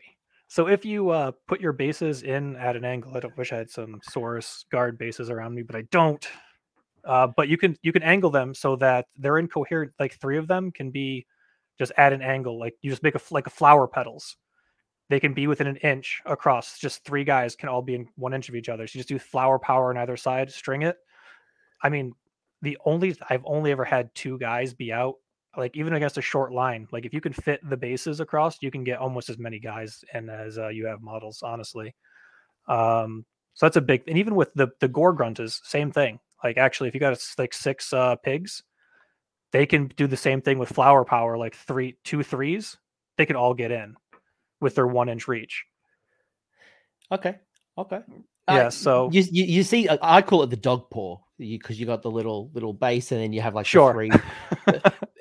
What I'm calling out though is that 10 isn't as easy to get all into combat, and you've got to position and deploy very well. Gore grunters are easier. You got 6 or you've got 3, but their bases are bigger though. But the big thing is you don't need all 10. The reality of the situation is you don't need all 10, and when you do need all 10, you can usually get it. Like if it's a monstrous base, you can easily get all 10. Like easily get all 10. If you're not walled in on either side, you can get all 10. You only need 8, 9 most of the time anyway. And what I wanted to mention about that is when I looked at it in second edition going into third edition, it was good. Like, was it great? Probably not. But I think this particular General's Handbook has really increased the value because of bounty hunters. And as you've mentioned, you can get it up to 3 damage. And the beautiful thing is you can deny GV, so you don't have to worry about getting 2 damage returned back to you from bounty hunters themselves. But and you're also -1 native damage, which is, I mean, there's nothing more tanky than the Saurus right now, really. Like the Saurus Knights are just so tanky. It's kind of ridiculous. It's an incredible trade-off piece. You can have 220 points, have a big, large footprint on the table, and you can take down or you can kill a lot more than they're worth. Or you can tie up. Yeah. You can defensively tie up across the board and deny your opponent for rounds if you play it smart. Yeah, the in my second game against Matt Sweeney, he had the 4 fulminators and the Scarvet, just the Scarvet, fought the full unit of fulminators for 4 turns before dying, and it's so silly. Like, I mean, I maneuver a little bit to kind of keep the fulminators out of combat, but just the Scarvet by himself, they only do 1 damage. The jaws attacks only do 1 damage. It's like, all right, let's just sit here for the rest of our lives, me and you. And that's the same thing happens with the Knights. There's a lot of armies that really rely on their multi-damage attacks, their high rend to just get through things, and they just can't against a lot of the pieces in this army. So tell me then, if we move to a new General's Handbook and Bounty Hunters is no longer around, GVs no longer around, Bonds of Battle no longer around, and obviously we don't know what the new GBH looks like and the incentives, right, but just assuming that those 3 things disappear alone, do you see a world where you will continue with Saurus Knights, or is its value tied to bounty hunters, and without bounty hunters, they're just not worth the investment? I won't say they're tied to bounty hunters. I will say they're tied to the meta. I don't know if you remember the end of the previous GHB where it was all swarms all the time. 120 zombies or something. Zombies, rats, whatever, just things that couldn't be moved, didn't make bravery checks or could auto pass bravery checks easily. And they're just, can you do this amount of wounds? Can you kill a Gargant that costs 100 points every turn for the rest of this game in order to score anything? And if that's the case, yeah, they're still going to be great. Like, they were really good at the end of that meta for that exact reason, because again, 10 Saurus Knights by themselves with just 2 and 1 damage will kill a whole ton of zombies and skeletons and everything else. They do a really good job there. But if it really depends on what they change things into. If we go into a meta that doesn't have Glacian Vets, obviously doesn't have bounty hunters, doesn't have any of that, but it doesn't favor smaller, stronger units, like doesn't favor Stormcast, for instance, which none of these GVs really have, or battle GHBs have favored Stormcast yet. So it'd be nice to see like MSU kind of be favored in some way. But I will say, we know the next two battle tomes are Gits and Beasts of Chaos. So Yeah. will they bring the Horde back? Right. And so that's the thing, is like they're meta dependent. I think a lot of the big thing about Seraphon is they do everything just a little bit above average. So if you're looking for a unit to handle anything, it's probably in the Seraphon Codex. But we'd have to see what the changes are. If swarms come back, they're still going to be your best choice for clearing out that amount of power. If we start going to big, tall monsters like behemoths or something else, probably not. Try to find something with Rend, and there's not a lot of Rend in the book. You got to go towards Mortal Wounds and finding a different way. Maybe play double Star Priest to get double poison, 2 units with poison. I don't know. It changes a lot what your list is going to look like. But I only build to the meta. I don't build to just build a list because it looks fun to play. That's not true. I do have Monster Mash, just 4 or 5 Stegodons and some Troglodons and Bastillodons, just push my monsters around the board for fun. Last question about the Saurus Knights. I'm just curious, given that Suns, you talked about volume and damage and Rend, how do the Saurus Knights go against Mega Gargants? You can, with the list can clear a Gargant a turn comfortably, very comfortably clear a Gargant a turn. They have a 4+ save, especially the babies. The babies are the worst. Like, I don't know why they don't have a 4+ save. It's really sad. I don't get that at all.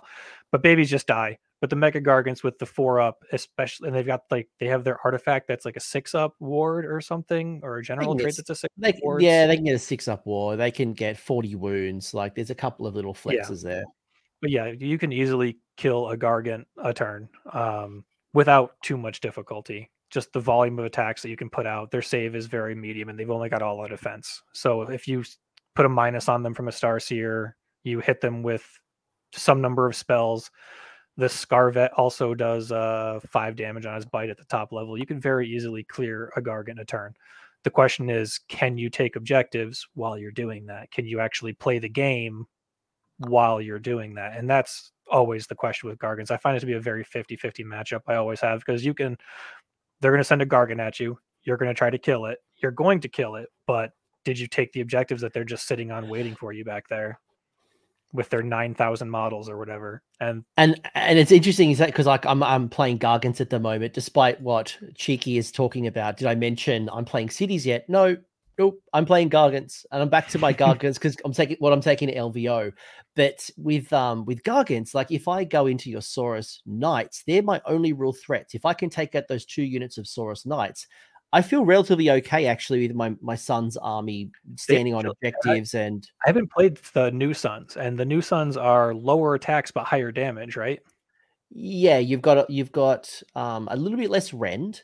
You have a little less attacks, but the attacks, instead of doing like damage 1, damage 2, they spike quite, damage 2, damage 4, damage 5. So I actually think the matchup might have flipped to be more in their favor, because my -1 to damage is worse now because you have less 2 damage attacks, less D3 attacks, and you've got more whatever higher than 2 damage attacks. Because once you start doing like 3, I'm only reducing your damage by 33%, 4, 25%, etc., etc., etc. What is the Gargant ability where you can forego attacking but do like 4d6 mortal wounds?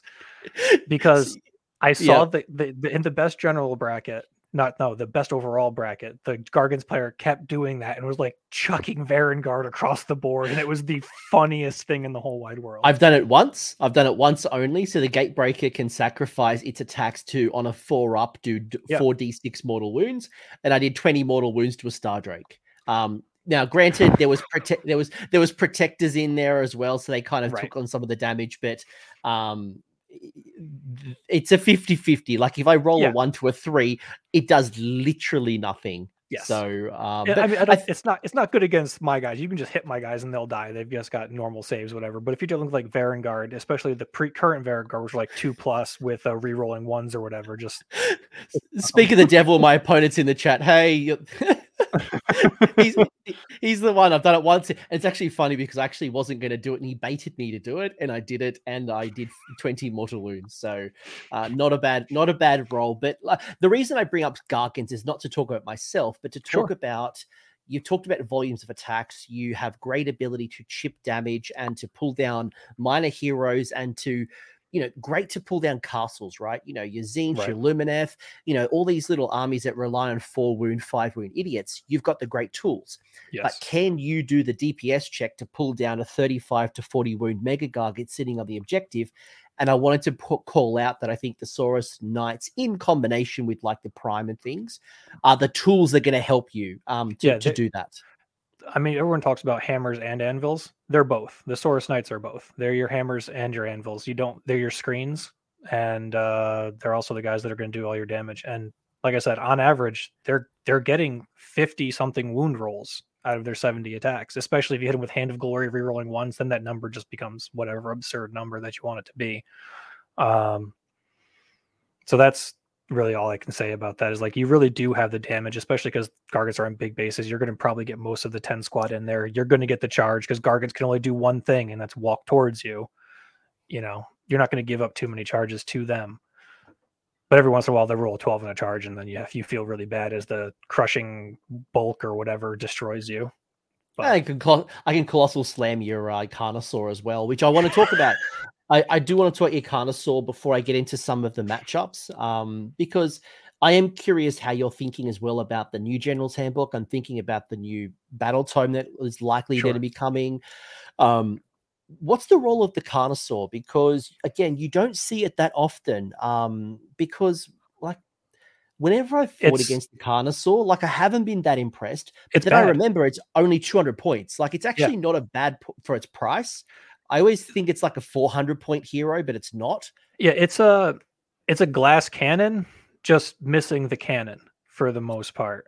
The reason you take it is because you have to take the eviscerating blade. It's relatively cheap. It's a monster. It lets you do monstrous rampages. There's no other monsters in the list. You do want one. He has the most number of attacks with the War Spear or Warblade, as the list says. Either one has 6 attacks for the eviscerating blade, which is a lot of times like, you'll spike 6s and you can be like, all right, because you have your Asterism for +1 attack. Your Beastmaster can give you +1 attack. You end up with 8 attacks with this thing pretty easily. You can, 3 6s is 6 mortal wounds in addition. You're going to kill a lot of models, units, whatever. And it has 5 damage at top level on its bite. That used to be last season. It was more impressive because we had the command ability that a monster would fight at its top level. Yes. So that was really cool to be able to do that. We don't have that anymore. So he's a lot worse. But the big thing that he does is he doesn't die super easily. He takes a lot more damage than he should because of the -1 damage, the scaly skin, give him finest hour, whatever. He's on a 3+ save pretty consistently. And if you're near terrain, you do get the 6-up mystical, especially if you're in your own territory. What I do with him is break Beastmaster for the run charge. Beastmaster has 2 modes for those watching. You can either use it for running and charging once, or you can use it for +1 to all of your attack profiles for a turn. So you can just use it for the run charge, auto run him the 6 inches with himself. Dominant Predator is the command trait that whenever you target a Saurus with one of his command abilities on a 4+, you get your command point back. So you auto run him 4+, you get the command point back. You rally your guys 4+, you get the command point back. You all out defense one of the guys that's being shot 4+, you get your command point back. It just makes you extremely, extremely command point efficient as long as you're targeting Saurus units, which you can always find a way to do it. And amusingly, you can do heroic the +1 command point for a model. Heroic willpower. No, that's the deny. Hero, yeah, right. Heroic recovery is healing. Heroic leadership. Yeah, I think that's the one. So actually, so you use that on, like, say you give them the first turn, use heroic leadership in your rally phase. You say, I'm going to stop these guys from running away. They don't need a thing. On a 4+, you get to keep that free command point. It becomes a real one. So amazing. I love it. It's just little silly crap like that you can do. But mostly you just give them the run charge, you move them up 16 inches, you make the short charge. Usually it's 6 inches or less, depending on the deployment. And he hits something. He usually kills it because you're not going to hit something you're not going to kill, ideally. and then they have to spend a lot of their resources on that turn dealing with that unit. That's a lot of the ways that you can win some games. Notice that the list is 7 drops. So the breaking points in Sigmar is 1 drop, 4 drop, 7 drop. In my opinion, those are the 3 big breaking points: 1, 4, and 7. So either you're taking a command entourage for an artifact, or you're taking, and then you're doing that plus bounty hunters, and you get to 7. So if you're in those breaking points at 7 drops, I felt that I'd be being forced to go first a lot of the time. The Starseer gives you a 3d6 to your charge, gives you a 3d6 charge instead of a 2d6 charge at 18 inches. So you can get your Source Knights in there, you move them up 8, then you get your 3d6 charge off. The Source Scarvet can go 16 and then charge. So you can usually hit with a 10 block and a Source Scarvet on turn 1 if you're forced to go first. And by the time they clear that out, they've same thing as the Gargant problem. What have they done? Can they get the points? Can they do enough damage to DPS check you to get to the objectives? And a lot of times the answer is no. They'll lose a point here or lose a point there. They might get 1-2, but not more. They might not get their battle tactic, whatever the case may be. So that's what you're looking to do with the Scarvet, is just be a nuisance. And a lot of people are afraid of it. They put a lot of firepower into taking this thing down, or they set up a lot of things to make sure it's dead, and it's not really worth much to me. Like it's a great trade piece, and in most cases it's a distraction, because whenever I played against a Carnosaur, whether it's the Old Blood or the Scarvet, you put him on a flank and it's up on the board, and you either ignore it and you risk the threat, or you deal with it, all while the Star Master's doing its thing, the Knights are doing its thing, the Skinks are doing its thing. Yep. And it does make a tough conversation. And I think what I'm hearing from you is, normally, given that you're 7 drops, if I saw this list on average, you go first. You don't have the power to get in front of me. The average, you do some chip damage, but you don't have like range 24. You're not, dropping from the sky, doing serious damage. But then you add in the 3d6 charge. Then you add in the run and charge. All of a sudden, you've got some tools to do some damage early on. If you go second, you can make some serious. Yeah, you've got some great tools. And it's worth noting that every single one of my opponents had more than 7 drops at the event. So I always got to choose. They always went first. I double turned the Skaven guy twice, for sure. I didn't double turn Tom. So I did double turn Crucial twice, and Sweeney I did not double turn, I don't believe. So I was 50% on double turns, and a lot of armies can't take a double turn at any point. And I think Skaven being one of those, especially if their Alpha Strike doesn't go well, which you can talk about those later, but Matthias's his Alpha Strikes did not go well for him. Which I think is one of the reasons I was able to win those games, just because he wasn't able to do what his list was obviously designed to do.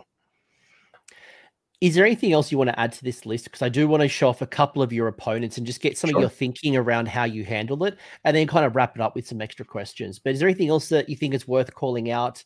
I think we talked about the Star Master. If you don't know what a Slann does, I mean, you can't be helped at this point. The model is absolutely insane. It's an auto include in every single Seraphon list forever. You deny board wide, you're always +1. And the Comet's Call is just a kind of insane spell. It's like 5 mortal wounds on average or something, between being D3 or D6, and your pluses to cast that you very easily can get. So I was playing with it as an ally, my Stormcast ally. I'm like, this is because you can't ally Seraphon into many other armies other than Seraphon. It's a Stormcast, and I'm like, this is good with the spell, the board wide denial, the CP generation. For 285, like, get it on, especially if I've got like arcane terrain, I can just do absolute terror to my opponent. Yes. Yeah, it's like I said, I think in the beginning, I think it's the best defensive caster in the game. Because you never have to expose it. It never has to be in danger. It sits in his little tower of power, or he sits in arcane terrain the whole game.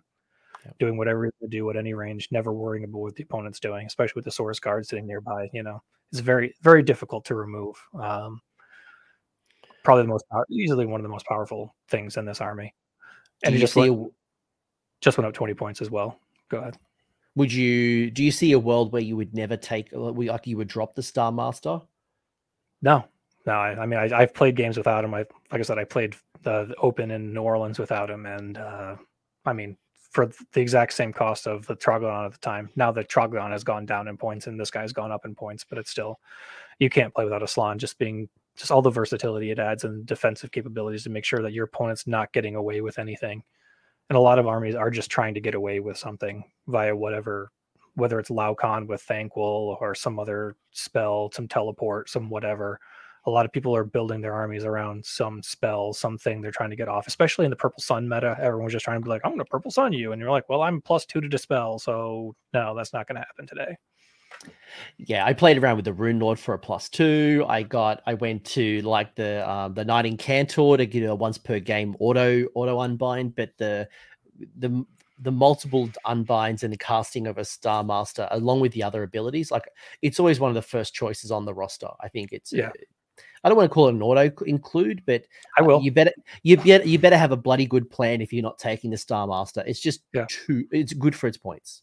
Yeah, nothing is going to have the output that he does. Like I said, it's just kind of crazy the abilities that has. The Scarvet we talked about, the Starseer, again 3d6 charge, as well as the spell that lets you give rend to anything within 18 inches. And this guy's always moving up the field because the 3d6 charge aura is only 12 inches wholly, and it's in your charge phases when you pick it. So he's kind of got to like keep up with the things.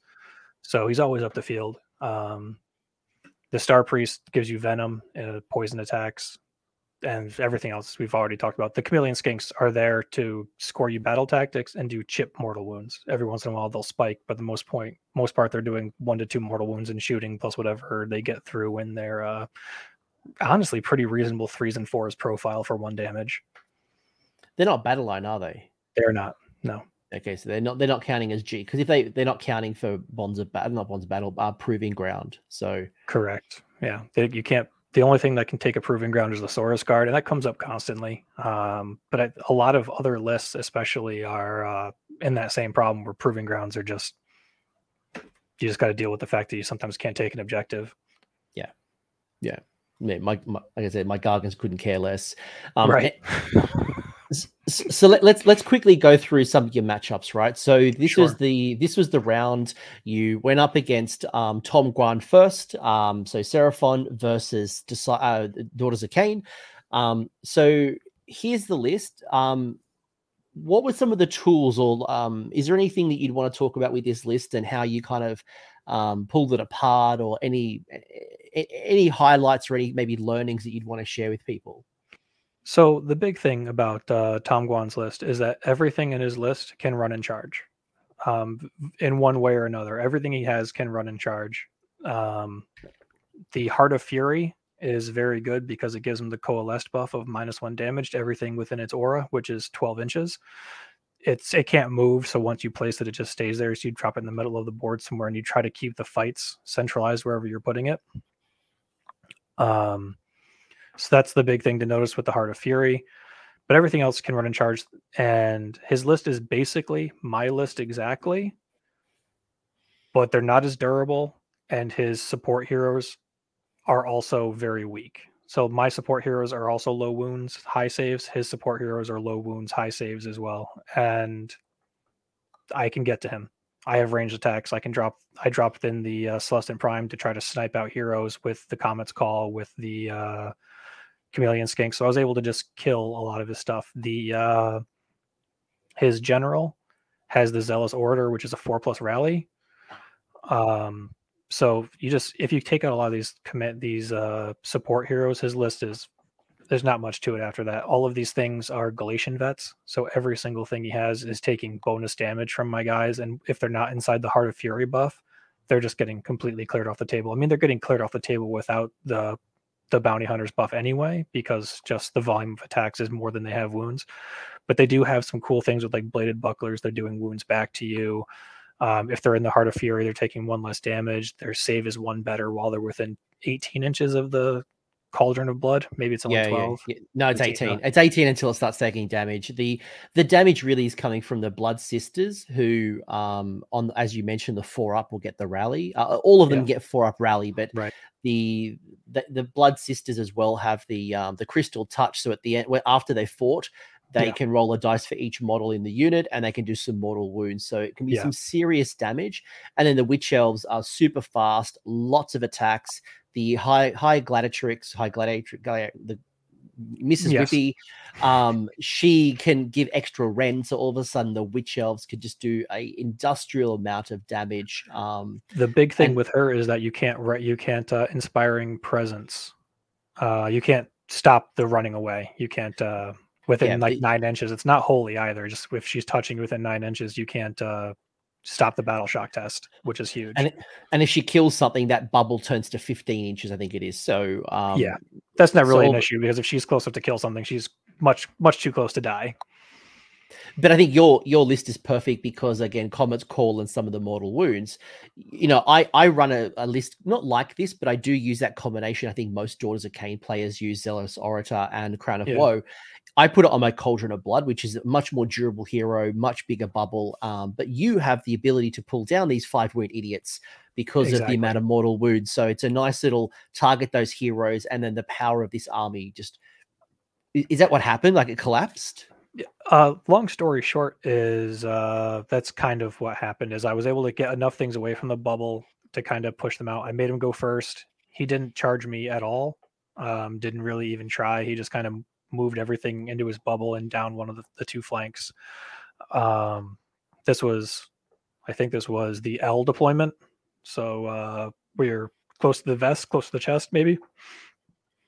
So we were pretty close to each other, and he just moved to the 2 flank objectives, just took those, and just kind of chilled like that. And everything that was outside of the bubble died just instantly. The Sisters of Slaughter have a 6-inch pile in. There's just a lot of tricks that this army has that I had the benefit of going in, reading his list, knowing exactly what it did, what I needed to do. And we talked about it after the game. We both came to the same conclusion, is that we're playing the same list. He's a little bit faster. He can get to combat more because all his things can run in charge. But without the Heart of Fury to defend them and protect them, it doesn't really matter that they can get to combat quicker because they're just going to die. And his support heroes, he has no way to get to my support heroes. He can't kill the Slann. He can't kill the Skinksar Priest of the Starseer because he can't get to them. And I can get to his guys. So that's really all it was. It's just he couldn't get to my support heroes. Well, so I was able to get all the charges I wanted, all the combats I wanted. The Celestant Prime fought a Cauldron of Blood as long as the Cauldron of Blood was allowed to fight it, which wasn't nearly as long as it would have liked. But and there's no reason to hold it in there. Like, you're either doing 9 wounds max or 15 wounds max, and there's not too many things in his list that even has 9 wounds. So you do 9 wounds to a unit, they're mostly dead pretty much across the board. So there's no real reason to hold them in there. You just get your mortal wounds out as quickly as you can to kill off the support heroes.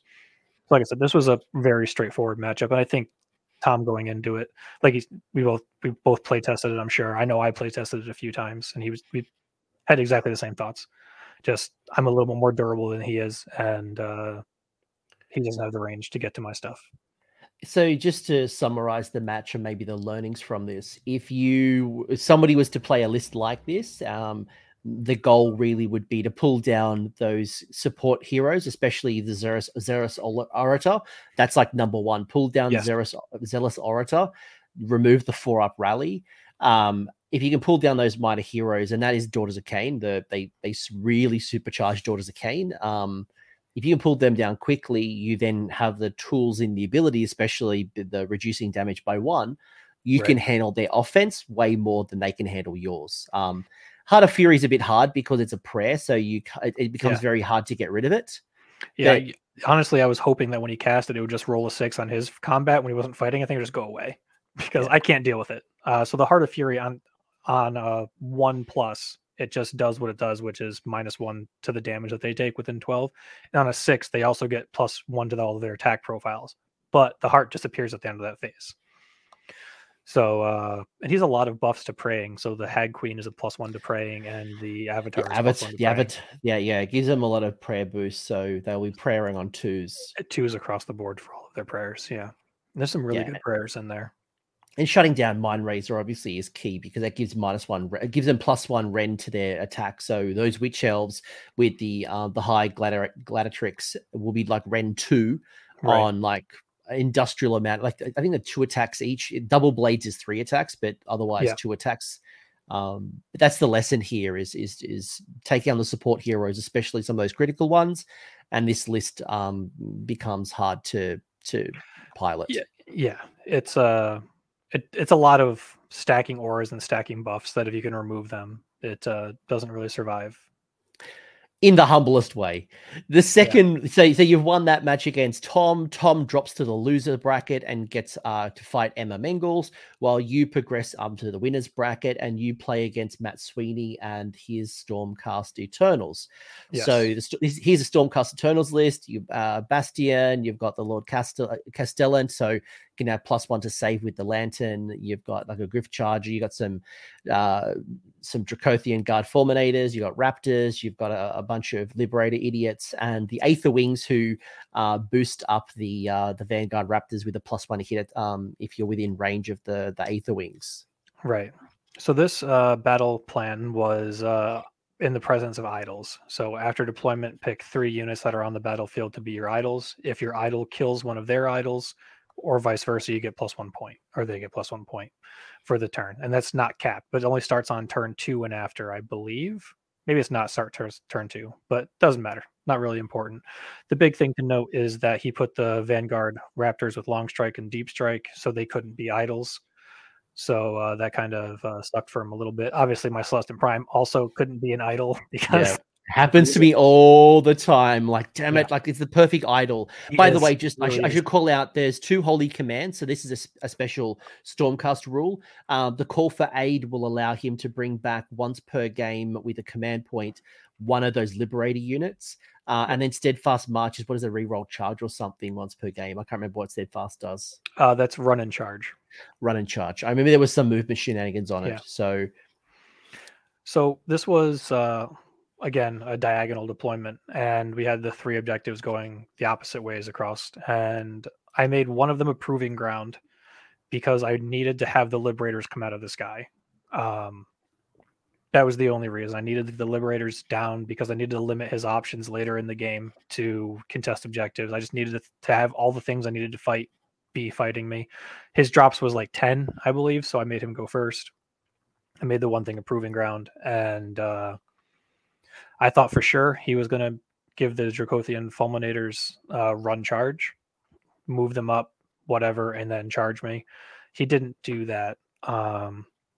I mean, it's a little bit unreliable because you can't give them run charge and also auto run because they're both in the same phase. But he didn't do that regardless, then failed the charge with the Fulminators, so they never got to do Fulminator things. Yeah. He put them right on the line, and I put my guys just over a half-inch back off the line to make they move 10, so they need a 9-inch charge without the Steadfast March. He just moved up the full 10, needed the 9, failed the charge, failed the reroll. So he had just Fulminators sitting in the middle of the board. I mean, that's a lot of guys in the middle of the board, though. They're all 6 wounds, so they all count for 2, 8 models, whatever. And then he had a lot of GVs, like all those Liberators are GVs. It might be worth calling out Signs of the Storm means that they can drop half their army from the sky coming from reserve. So it does make it an interesting challenge when you can put literally half of your army in reserve, drop them outside of 9 inches, jumping on objectives, denying like a first turn attack. You know, it can completely redeploy your whole army where if you go onto one objective, they can drop somewhere else. And the difference with a Fulminators need to charge, right? Yes. On the charge, they do way more damage. 3. Yeah. Well, when they don't charge, they do damage 1. So failing that charge is so important. Important to you. It sucks for them. Yeah, I mean, I tried to do everything I could to incentivize them into blowing the Steadfast March. I mean, again, you don't want to ever be doing the 9-inch charge. Even with rerolls, you don't want to be doing that. So I thought for sure he was going to use the steadfast march and send them in at least a 1 inch closer, make it an 8 inch up to, a 3 inch charge or whatever it would be if they got the full 6. So that was, I think that was kind of a mistake because he never used the steadfast march for the rest of the game. There's nothing else that really needed it. But yeah, I mean, I think there was some conversation about it later in the game, but I think they would have changed things up a little bit. Anyway, he got stuck in the middle of the board, and I was able to just outmaneuver him. I stuck a Carnosaur into the fight with the Fulminators, and because of how he had ended up redeploying and everything else, I was able to keep it so he could only fight me with 1 or 2 Fulminators the entire time we were in combat. Just maneuvering them around because he was kind of stretched out in a line and with pile-ins and maneuvering around terrain and everything else. He just couldn't get to me, and it just took him far too long to just deal with that one stupid model that was actually killing them. It's just like, all right, they're on a 2+. Is this eviscerating blade good enough this time? Because he was not failing 1+, or he was not rolling ones for his saves to save his life. Like they were lanterned and they were mystic shielded. I couldn't break through to save my life. Nothing. So it's just like eviscerating blade or nothing. And so I tied up them. The Raptors shot off. They killed one of my support heroes because that's what happens. Like I think it was the Star Priest. It was the Star Priest because otherwise I could have envenomed my attacks and then killed the Fulminators. So he knew what he was doing. He knew that my only way to damage his guys was with poison. So he killed that guy immediately. However, the Skinks, the Chameleon Skinks, killed them because Chameleon Skinks hate long strikes. They're all often in the open. They have a 4+ save. It's not getting better in a lot of cases. So even just the wounding is half of your wounds are going to go through plus the poison shots. Like just great. They just love killing those guys. So then there was just like a little bit of maneuvering around the Liberators and Call for Aid because when the Liberators die, you can resummon them somewhere. So I just to make sure when they died that all of the objectives were zoned out because they were Expert Conquerors. They don't come back as Expert Conquerors, but they do come back as GVs still, which can to be Proving Ground or something else, which ended up mattering a few times as Proving Grounds got shuffled and priority changed. So this is honestly, I really hate playing against Stormcast with my list because they've got every tool to beat me. They can long strike, shoot off my support heroes. They're all on 3+ saves across the board. The only downside for them is that the Liberators have the bad shield rule, the old shield rule where they get +1 to save rolls and not 3+ save. Whereas all the new X's, when they have a shield, their 4+ save becomes a 3+ save. So that they have built-in all-out defense, but against me, that doesn't matter. They can't also all-out defense to get down to a 2+. Yeah, which is really unfortunate for them. Because again, 5 knights kills 5 liberators to a man very easily on the charge, especially when they're bounty hunters and they're Galatian vets. Yeah. Yeah, and you can see there that, like, almost 50% of that army is between the Dracothian Guard Fulminators and the Long Strikes. And then one of the big changes that people might not be aware of is that there used to be a holy command for Stormcast that allowed them to shoot once per game in the hero phase, which was brutal for Long Strikes.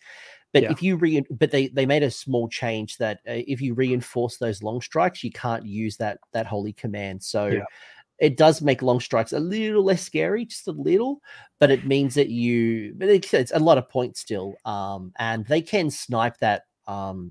If they go into the slant and maybe get the double turn, that's enough to probably, could kill it.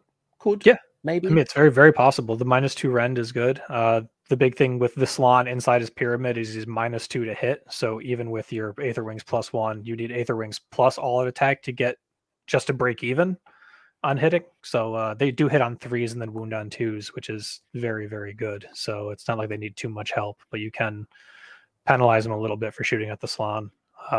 It is 17 wounds, but if you double turn, but you'd need to be less than 10 drops if you want to be planning to double turn somebody with long strikes. And I think the big thing with the shooting holy command is that it often enticed people into taking the teleport hero, the prayer 2+ prayer to teleport. So you could keep them out of range of whatever was going to attack them, then send them forward into range to shoot. Now you just deep strike them, so you're not going to use the holy command anyway. No.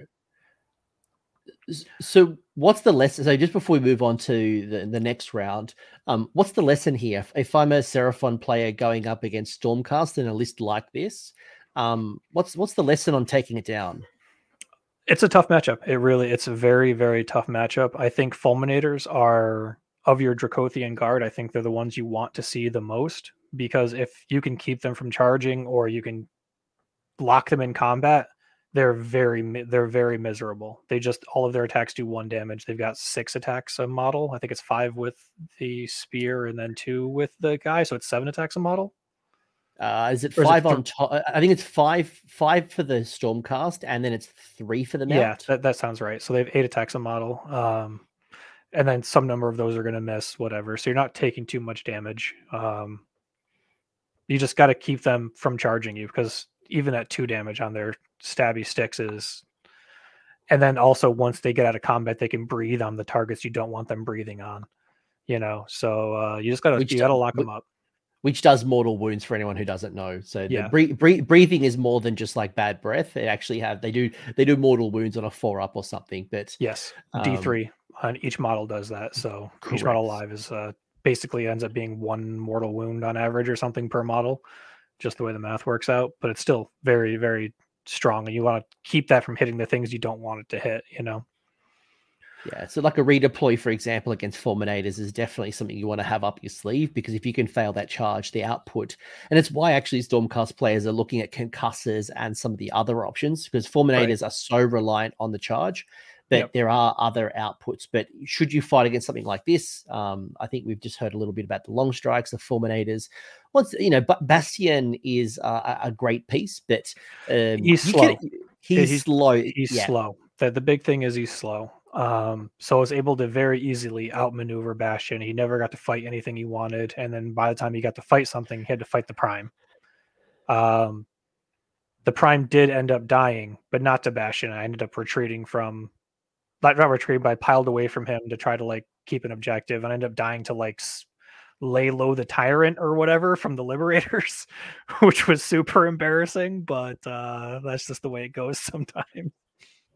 And if you have the ability to pull out the Lord Castellan, who basically just does a free Mystic Shield, no roll required, that allows you, if you put that on the Dracothian Guard, they're charging up the board on like a 2-up save, then they hit you like a truck. They're just an absolute 6 wounds apiece. They hold you up. So I think you're hearing just how you can handle something like this. And I guess, again, Bounty Hunters, a lot of GVs in Stormcast at the moment, means you can really maximize your Bounty Hunters.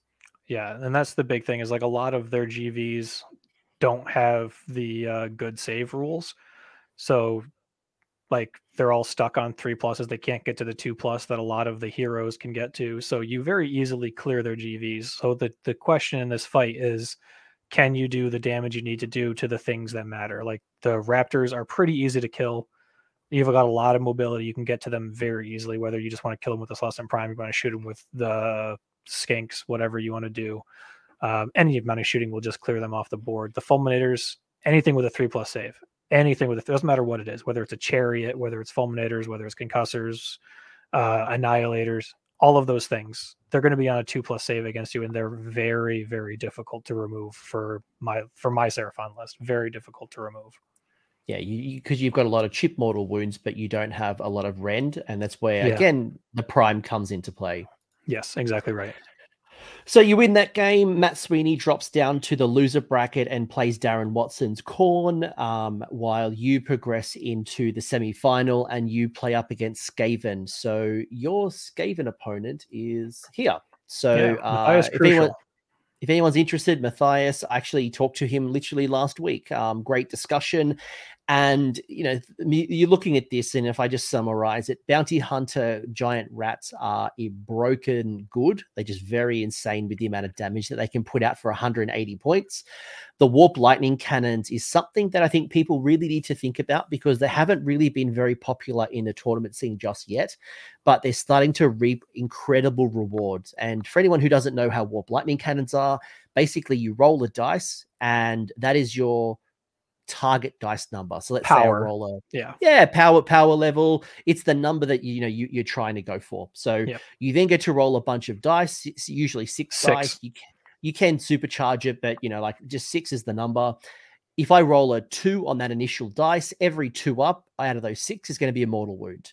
Right. If I roll a 5 or a 6, it means they're going to do a bunch of nothing. But between the 3 warp lightning cannons, they can do incredible amounts of mortal wounds. And if I roll a 1, by the way, that's just a flat 6 mortal wounds. So yes, brutal. Thankful can be like base 3 plus to cast and unbind.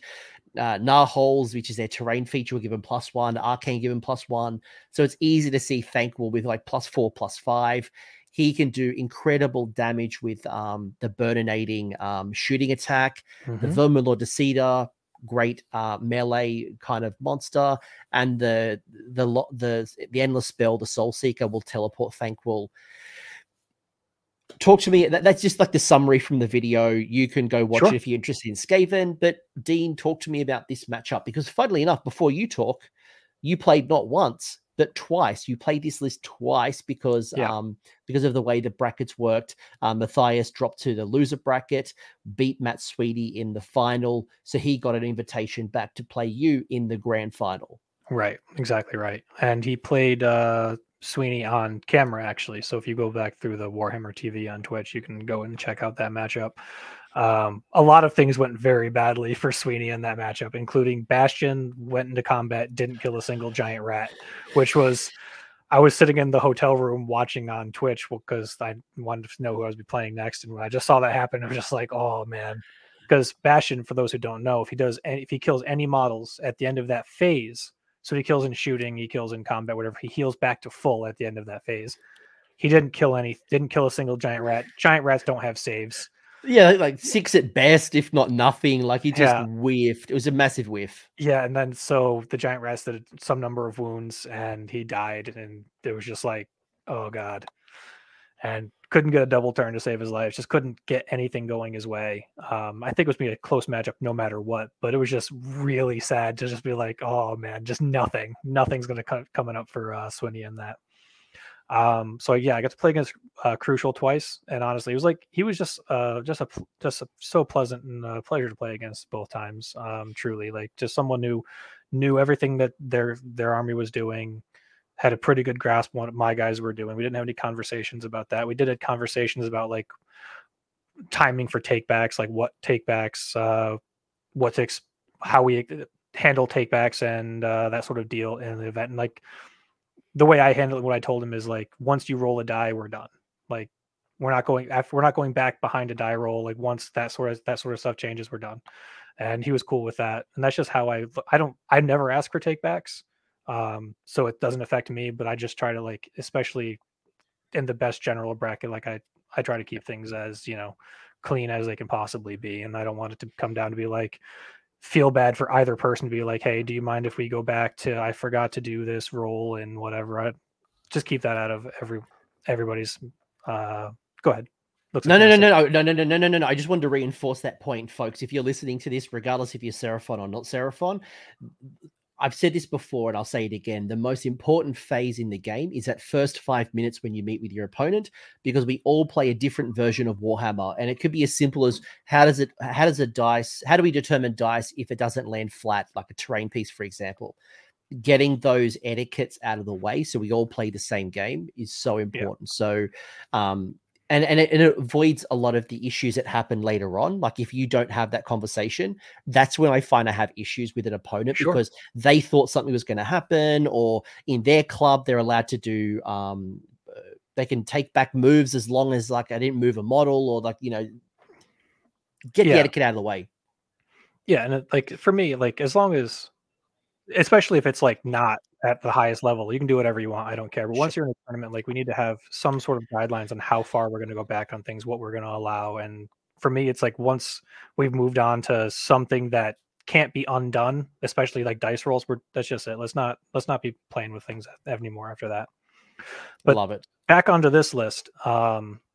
This is a list that I looked at a lot because like a lot of the lists were pretty bog standard for whatever, and this one was very interesting, and we talked about it a lot. I didn't play any games against it because I wasn't sure I'd actually see it, But like a lot of the stuff was like really cool to read for the first time. Like the Verminlord Deceiver, what Devious Adversary does, what the Shadow Magnet Trinket is, and all this sort of like just stuff that this war that war scroll and plus all his abilities, man, that thing is frightening. A very frightening model.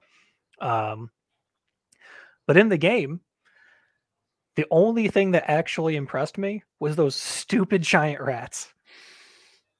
That's it. So in our first game, just the big things that actually mattered, and the reason I won is he did not cast Laocoon in either game, and he did not cast Dreaded Skitterleap in either game. Because of your magical supremacy, because of whips, because Thanquol on average should be +4 to cast. If he was +4 both games. Correct. I mean, like you can get +5. I've had Thanquol on +5, but on average it's a +4 to cast. So it's pretty likely that, I mean, Flaming Weapon on the Verminlord Deceiver is against you is a lot harder. But you would imagine the Soul Seeker, if what he wanted to cast, it'll happen. Yeah, so what ended up happening is like his dice rolls were not bad. If that's a story anybody's telling, his dice rolls weren't bad. My dice rolls weren't amazing, nothing like that. The big thing is he would cast Mystic Shield on a 14 and then cast Laocoon on like a 7. And I think in one of the games he didn't actually he failed to cast Skitterleap in one of them. I didn't have to dispel it or anything, but I did dispel the other 3 things in the across the 2 games. He rolled really well on like Mystic Shield, Levitate, Flaming Weapon, rolled really, really high numbers. And there's like, all right, those happen. And then he'd roll very, very poorly for like the teleports. And if you look at this list, it's very obvious what this list is doing, and it's alpha striking you. Not only does he want to go first, he's built to go first, and he's playing like 11 drops, I think 10 or 11 drops, just well more than me. Yeah, there's no battle regiment here. It's just pure drops. Yeah, and the big thing is this list is a list that cannot survive a double turn, and it certainly won't survive a double turn if it doesn't get the alpha strike to go its way. And in game 1, he sent the giant rats through the gnaw hole into a 10 block of knights. He picked up some number of them. They instantly died because my guys are bounty hunters against the galley vets, but he had death frenzy on the giant rats in that first game, so they all fought again. And when you have 6 or more giant rats, they're -2 rend. So like my guys went from I had all at defense. They were on a 5+, I think, with the save. It's like he killed 8 of them or something. I think we agreed on 8 because there was like a little bit confusion because on the death frenzy, like the rend tears down, and we didn't do that. He just rolled everything at a straight -2 rend because I think because you have to pull them like one. It's a weird interaction. In fact, I don't even know how it works because.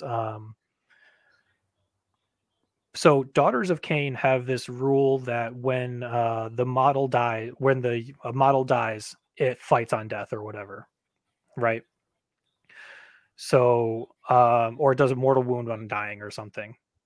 Are you talking the snakes? Yeah, so the snakes. So the snakes fight on death, and then after they fight, they do the 4+. They do the mortal wound on a 2+ or whatever. The crystal. That's the crystal touch. Yeah. So when you combine those 2 rules, so like they die. So you pull one model, they die. Some people play it as that model becomes its own unit, and then they roll the crystal touch after fighting. I don't believe it works that way. No, I don't think it works that way. Some people do play it that way.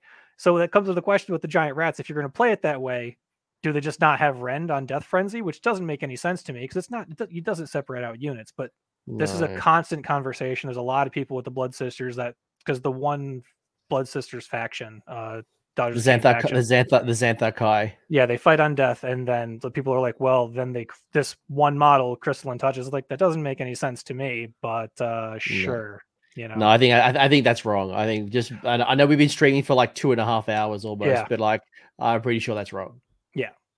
But again, I've heard it in multiple different GTs, and I'm just like, you know what, I don't want to fight about it. But it's wild, like how these same rules get played differently. Which goes back to why you want to have that initial conversation. And if you don't agree, because the last thing you want to do is then the way that you play a certain rule, right, actually maybe very different to the decisions. You may not have done X to do Y because you were setting up Z.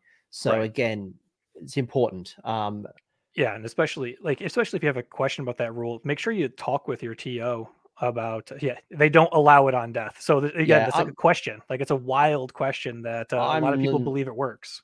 I'm 90% sure it doesn't happen on death. But anyway, Yeah. so we're talking now Skaven. So the giant rats, they do a lot of rend, they do some good damage, especially bounty hunters. The other combination here as well is the Master Molder on a 3-up can bring back the unit once per Yes. game. So it means you can throw them into your opponent, do serious damage for 180 points.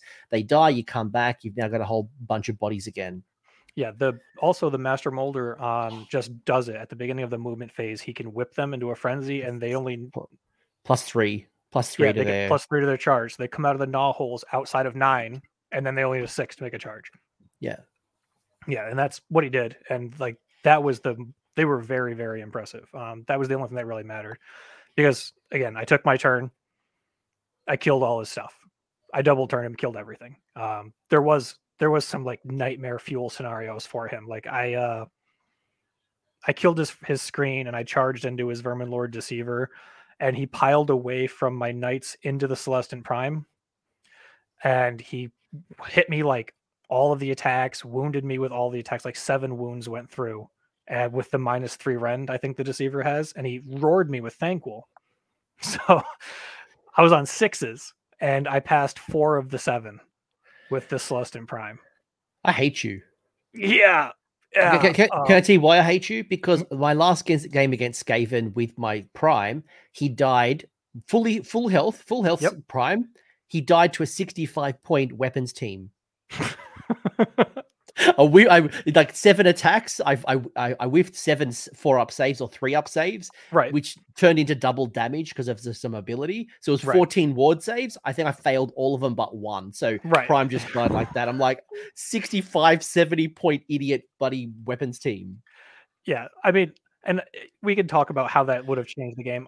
I mean, the Prime did go on to kill Thankful, but Thankful already had like 9 wounds on him because I've been peppering him with wounds that whole double turn, and the Knights killed the Deceiver very easily. So like even if the Prime did die there, the Deceiver's still dead. Thankful's still sitting on Baltic and crap, and yeah, it's What? just oh no, the Warp Lightning Cannons targeted my in the first game. The Warp Lightning Cannons targeted my Scarvet, and he overcharged them, got a 1 for power, and did 12 mortal wounds immediately to the Scarvet. I did prevent 4 of those with mystical terrain, and then the next Warp Lightning Cannon killed the crap out of him. So that chat question, the Warp Lightning Cannons just absolutely eviscerated the Scarvet in game 1, and it was very very sad for me. So I lost like 8 knights and the Scarvet on turn 1 in game 1. But again, the Scarvet's not really part of my game plan. It's just not something I care about. In our second game, I was a little bit more prepared for the giant rat nonsense, and I did put the Scarvet a little bit back to make it more difficult for him to shoot. He ended up shooting and killing my. So he set up this game with 2 gnaw holes in his deployment zone and then 1 gnaw hole to the side so that he could bring out 2 cannons and then they shoot into my line. This was the tiny box deployment, so it's like the 11 by 30 deployment zone. So I've not really a lot of places for me to hide. So he came out with 2 warp lightning cannons. He killed my Star Seer, I think, the So 3d6 charge guy. so in neither turn he was targeting the Slan, because I think Romulo is mentioning here. I think that would be my target number 1. I don't know what Matthias was thinking, and it's not up for us to say if it was right or wrong. But Well, even overcharge. If you overcharge every single warp lightning cannon, all of them are in range. It's like what, an average of 6 mortal wounds each. That might not kill the Slan. I mean, that's at odds even to just do enough damage because you need to get through 17 wounds, right?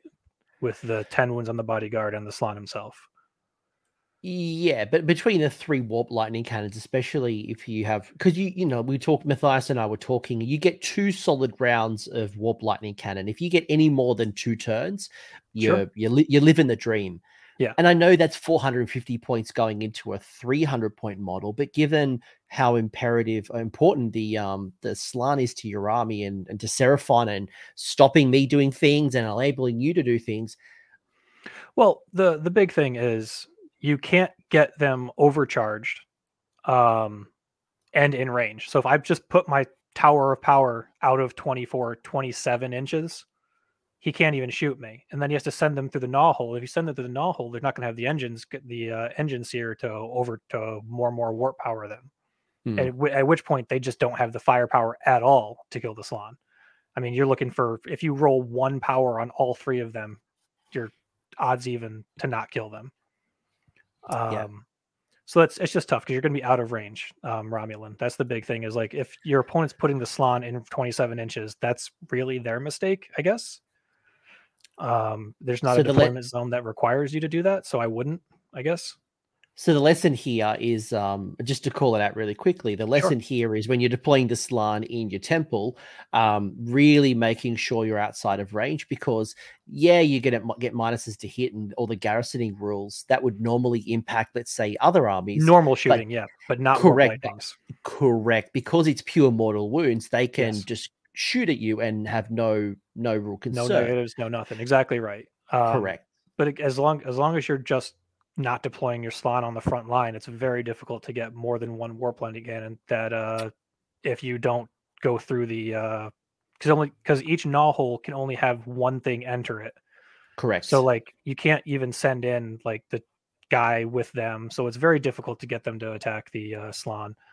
So he didn't. He just he picked off my support heroes, the things he could guarantee. Because again, 17 wounds is, especially with, you don't get the mystical save with your bodyguard because of the way the rules work now. So you roll your 2+, they either go on the Slann or they go on the bodyguard. But once the bodyguard are dead, then you get your mystical saves for whatever that matters.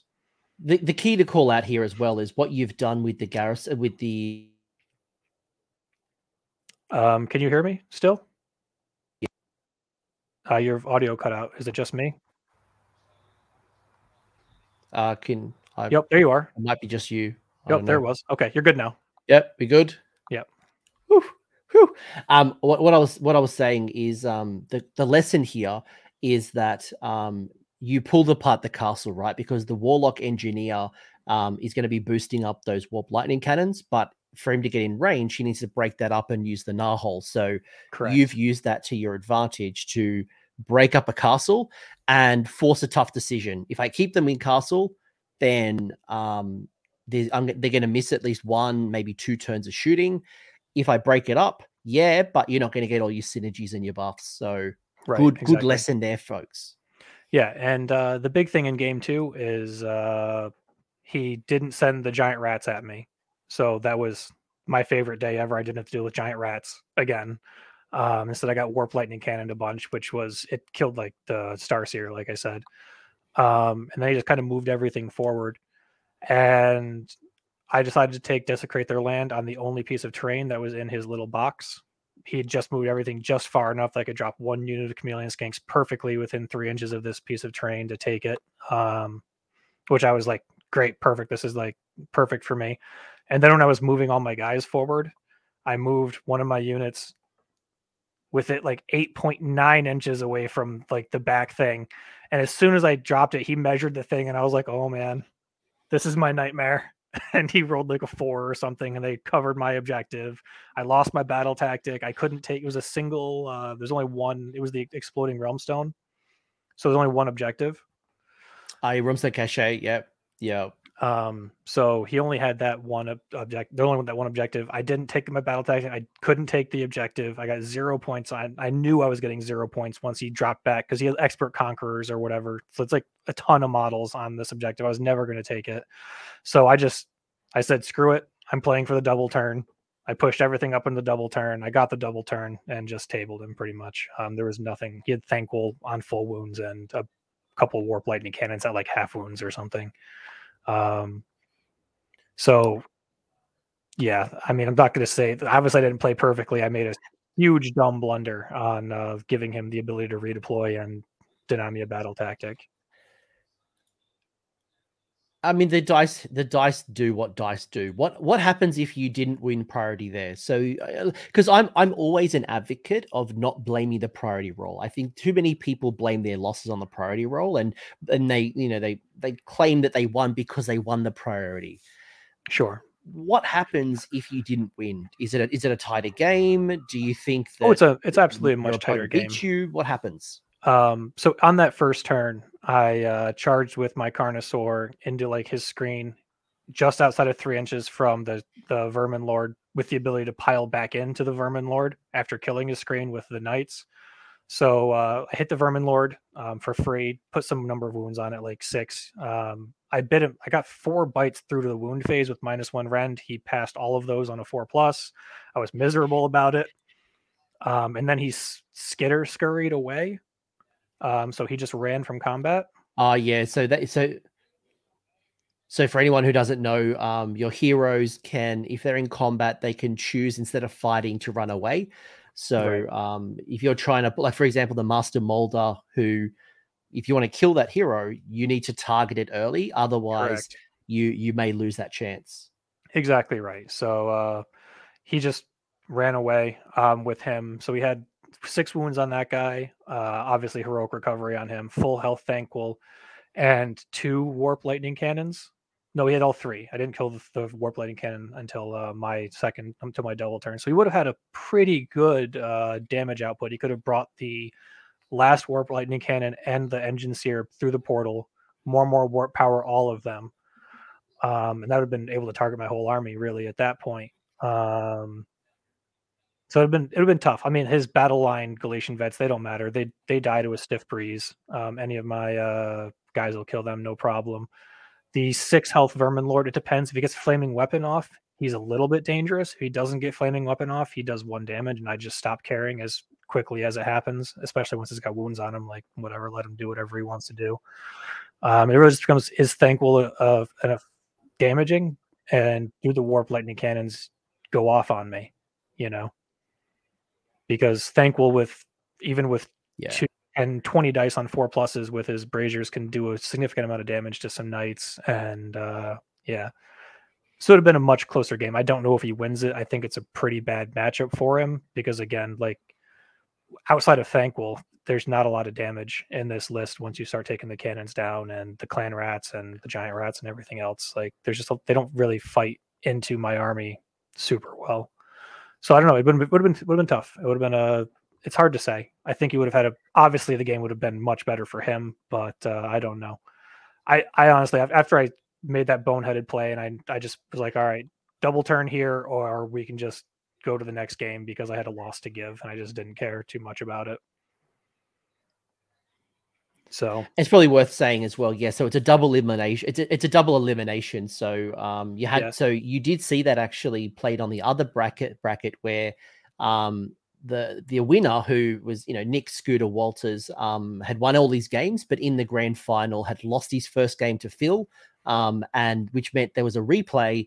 Which he ended up dropping again. So that it was a double elimination. So you could, in theory, have lost that first game to Matthias correct. in the final, and you would have played again. But that wasn't something to Yeah. worry about.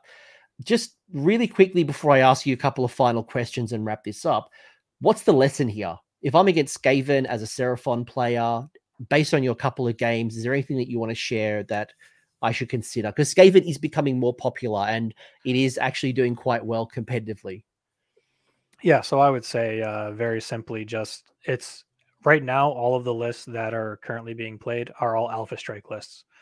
Just straight up, they're going to try to get to you and kill whatever they can as quick as they can kill it. And a lot of their stuff, like Laucon lets Stank will do literally whatever he wants. The Vermin Lord Deceiver with the 6-inch deep strike dreaded skitter leap, the giant rats with 6-inch charges coming through the gnaw hole, and the warp lightning cannons being able to shoot as far as they shoot. And I think it's 30 inches with the engine seer who can double the movement with his artifact. I think he had, or it's a general trait. I don't know. Something let him double the movement of the warp lightning cannons. So it's very much an alpha strike list. You just have to minimize your exposure as much as you can. Just try not to get the COVID from the rats, and get your targets after that. Which it's not really, especially if you under drop them, you can set up and screen in a way to minimize your exposure. You're going to get hit by the rats. If you don't have good counter magic, you're probably going to get Thankwold or even Skitter leaped. Thankful's on a +4. I mean, it's very unlikely that you're not going to get the boat down your throat. I got extraordinarily lucky not to get Thankwold both of my games. I don't know how much that changes anything, because if Thanquol's in my face on turn 1, Thanquol's going to die on turn 1.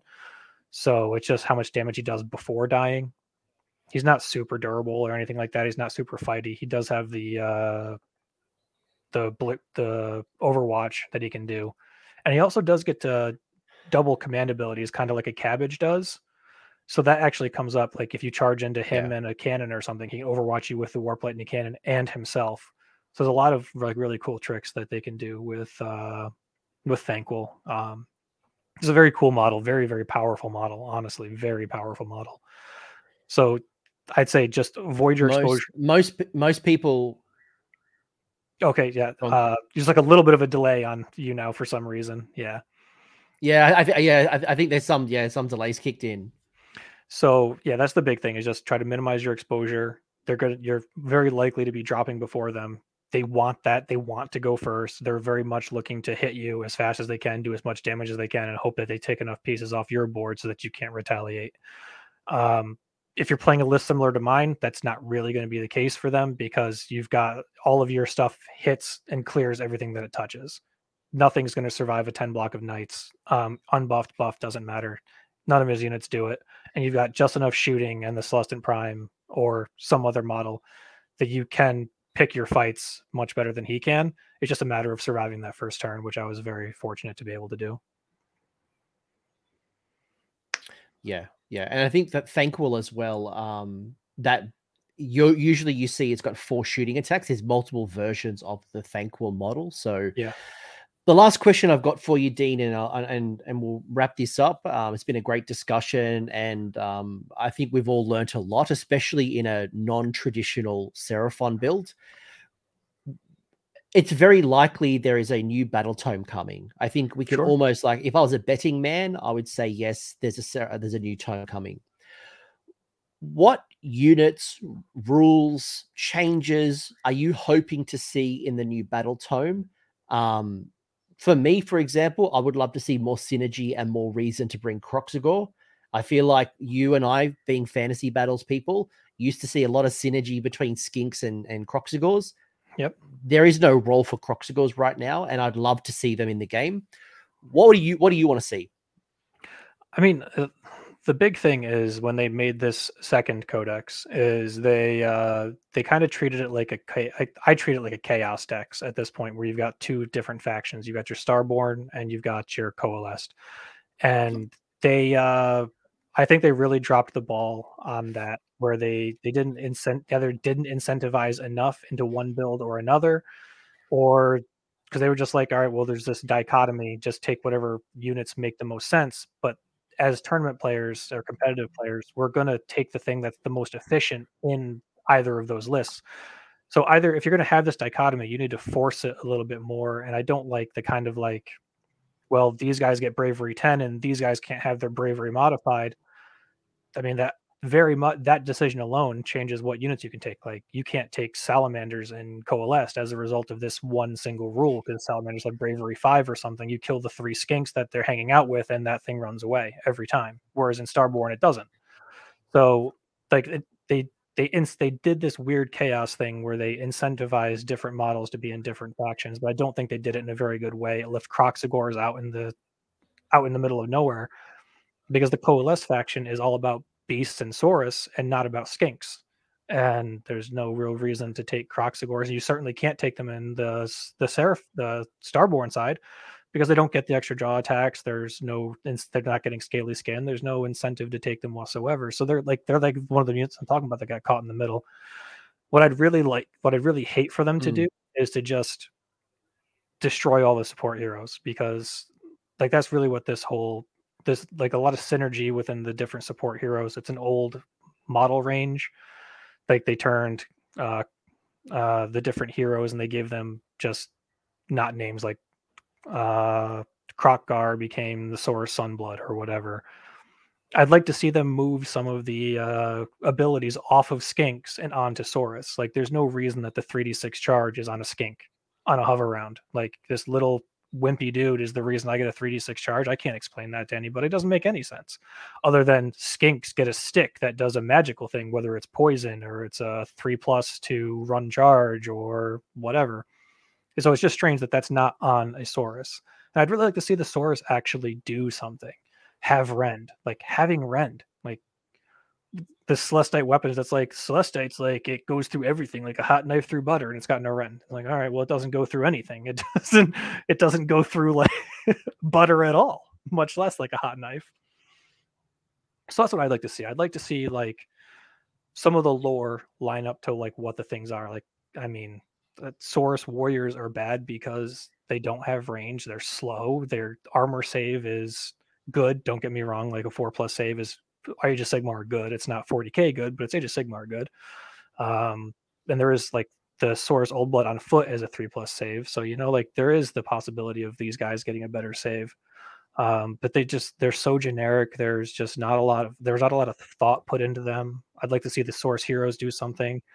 I'd like to see the Pterodons and the Ripperdactyl chiefs actually have some versatility rather than being like, we increase the percentage points of Ripperdactyls by like a little bit. They'd bite a little bit harder or whatever. Just make them battle line, just something. I'd like to see a lot of the synergy changes that they've been doing in all their other books, that some things become battle line as a result. And if they're going to do this dichotomy again with a summoning build and a hardened coalesce build, which I do like it, they need to be much more focused on what models are good in which spots. And I don't, but it's tough because they're not really like that. There's like your spawning pools spawn skinks and Saurus. They should be one army. But how do you make that work inside of this? They're not space dust imagined dreamed up lizards anymore, which they pigeonholed themselves into at the beginning of Age of Sigmar or whatever.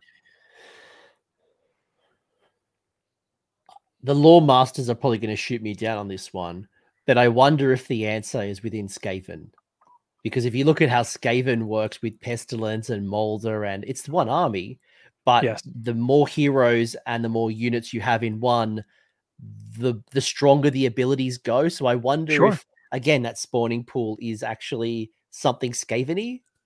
No, that'd be really cool. Just, Saurus get these abilities. Like this Saurus is just to get -1 damage. Kroxigors get -1 damage. You don't need to give it to every monster in the world, but give it to the Saurus, give it to the Kroxigors. That's just something they get. They have that thing.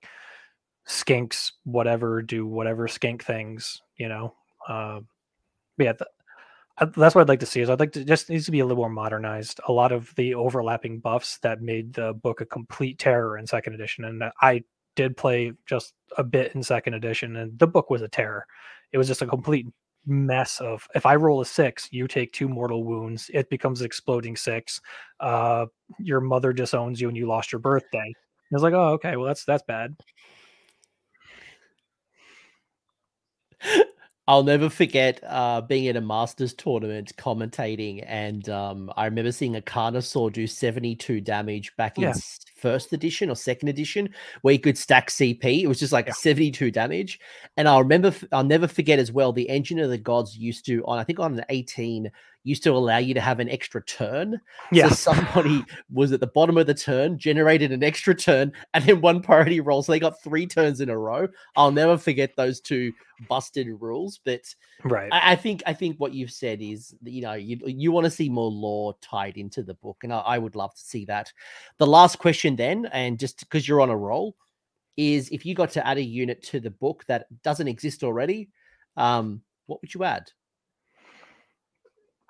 I don't even know. Because I think that I'd rather not, honestly. I'd rather just what they have. I'd rather see the things that already have sculpts getting maybe new updated sculpts, and I'd rather them focus their efforts on updating cold ones to not look like the way they do, and just getting the rules right for these things rather than trying to add something new and sell me the new hotness. I don't want to buy a new model because it's the new great whatever, it's the new Primaris Marine or Thunderstrike Armor Stormcast or whatever. It's not a Liberator, it's a Vindictor, and it's got a spear that's just better. It's like, oh, okay, fine, whatever. You got me. You're no fun, Dean. I'll play along with my own game then. Sure. I want Carnosaurs without a mount. Give me feral dinosaurs without no mounts, And Total War I style. would Yeah. love that army. I would love a Thunder. Yeah. All right. That's what I was hoping for. But yes, I think we all agree that Seraphon deserves updated sculpts and new sculpts. And I love the Warcry expansion. Give me more Salamanders and the Razordons. Give me updated Saurus Warriors. Give me updated heroes. Give me the range is craving an update. Yeah, it's just a lot of old stuff. You look at the Drakespawn Knights from the Dark Elves or whatever, and they're just like these sleek, elegant, cold ones. They look great, and then you're just like, well, I got this boxy guy that looks like it was made in Minecraft, and here we go. I'm gonna send 25 of these at you. It's so derpy. Yeah, it's so derpy. Dean, if people want to chat to you, are you on the Facebook Seraphon group? Are you on Twitter? Like, where can people talk to you if they want to show off their amazingness that is Seraphon? Or you're on the East Coast of America, so they might see you around. Yeah, I am going to LVO. I just bought a ticket for that just like yesterday, I think, actually, because I finally worked out a housing situation because the housing or the hotels are so expensive for the 3 or 4 nights you've got to be there. So I'm going to that. But otherwise, I am on Twitter. It's Iceman, ICEMYN. You can find me on Twitter if you're looking for me there.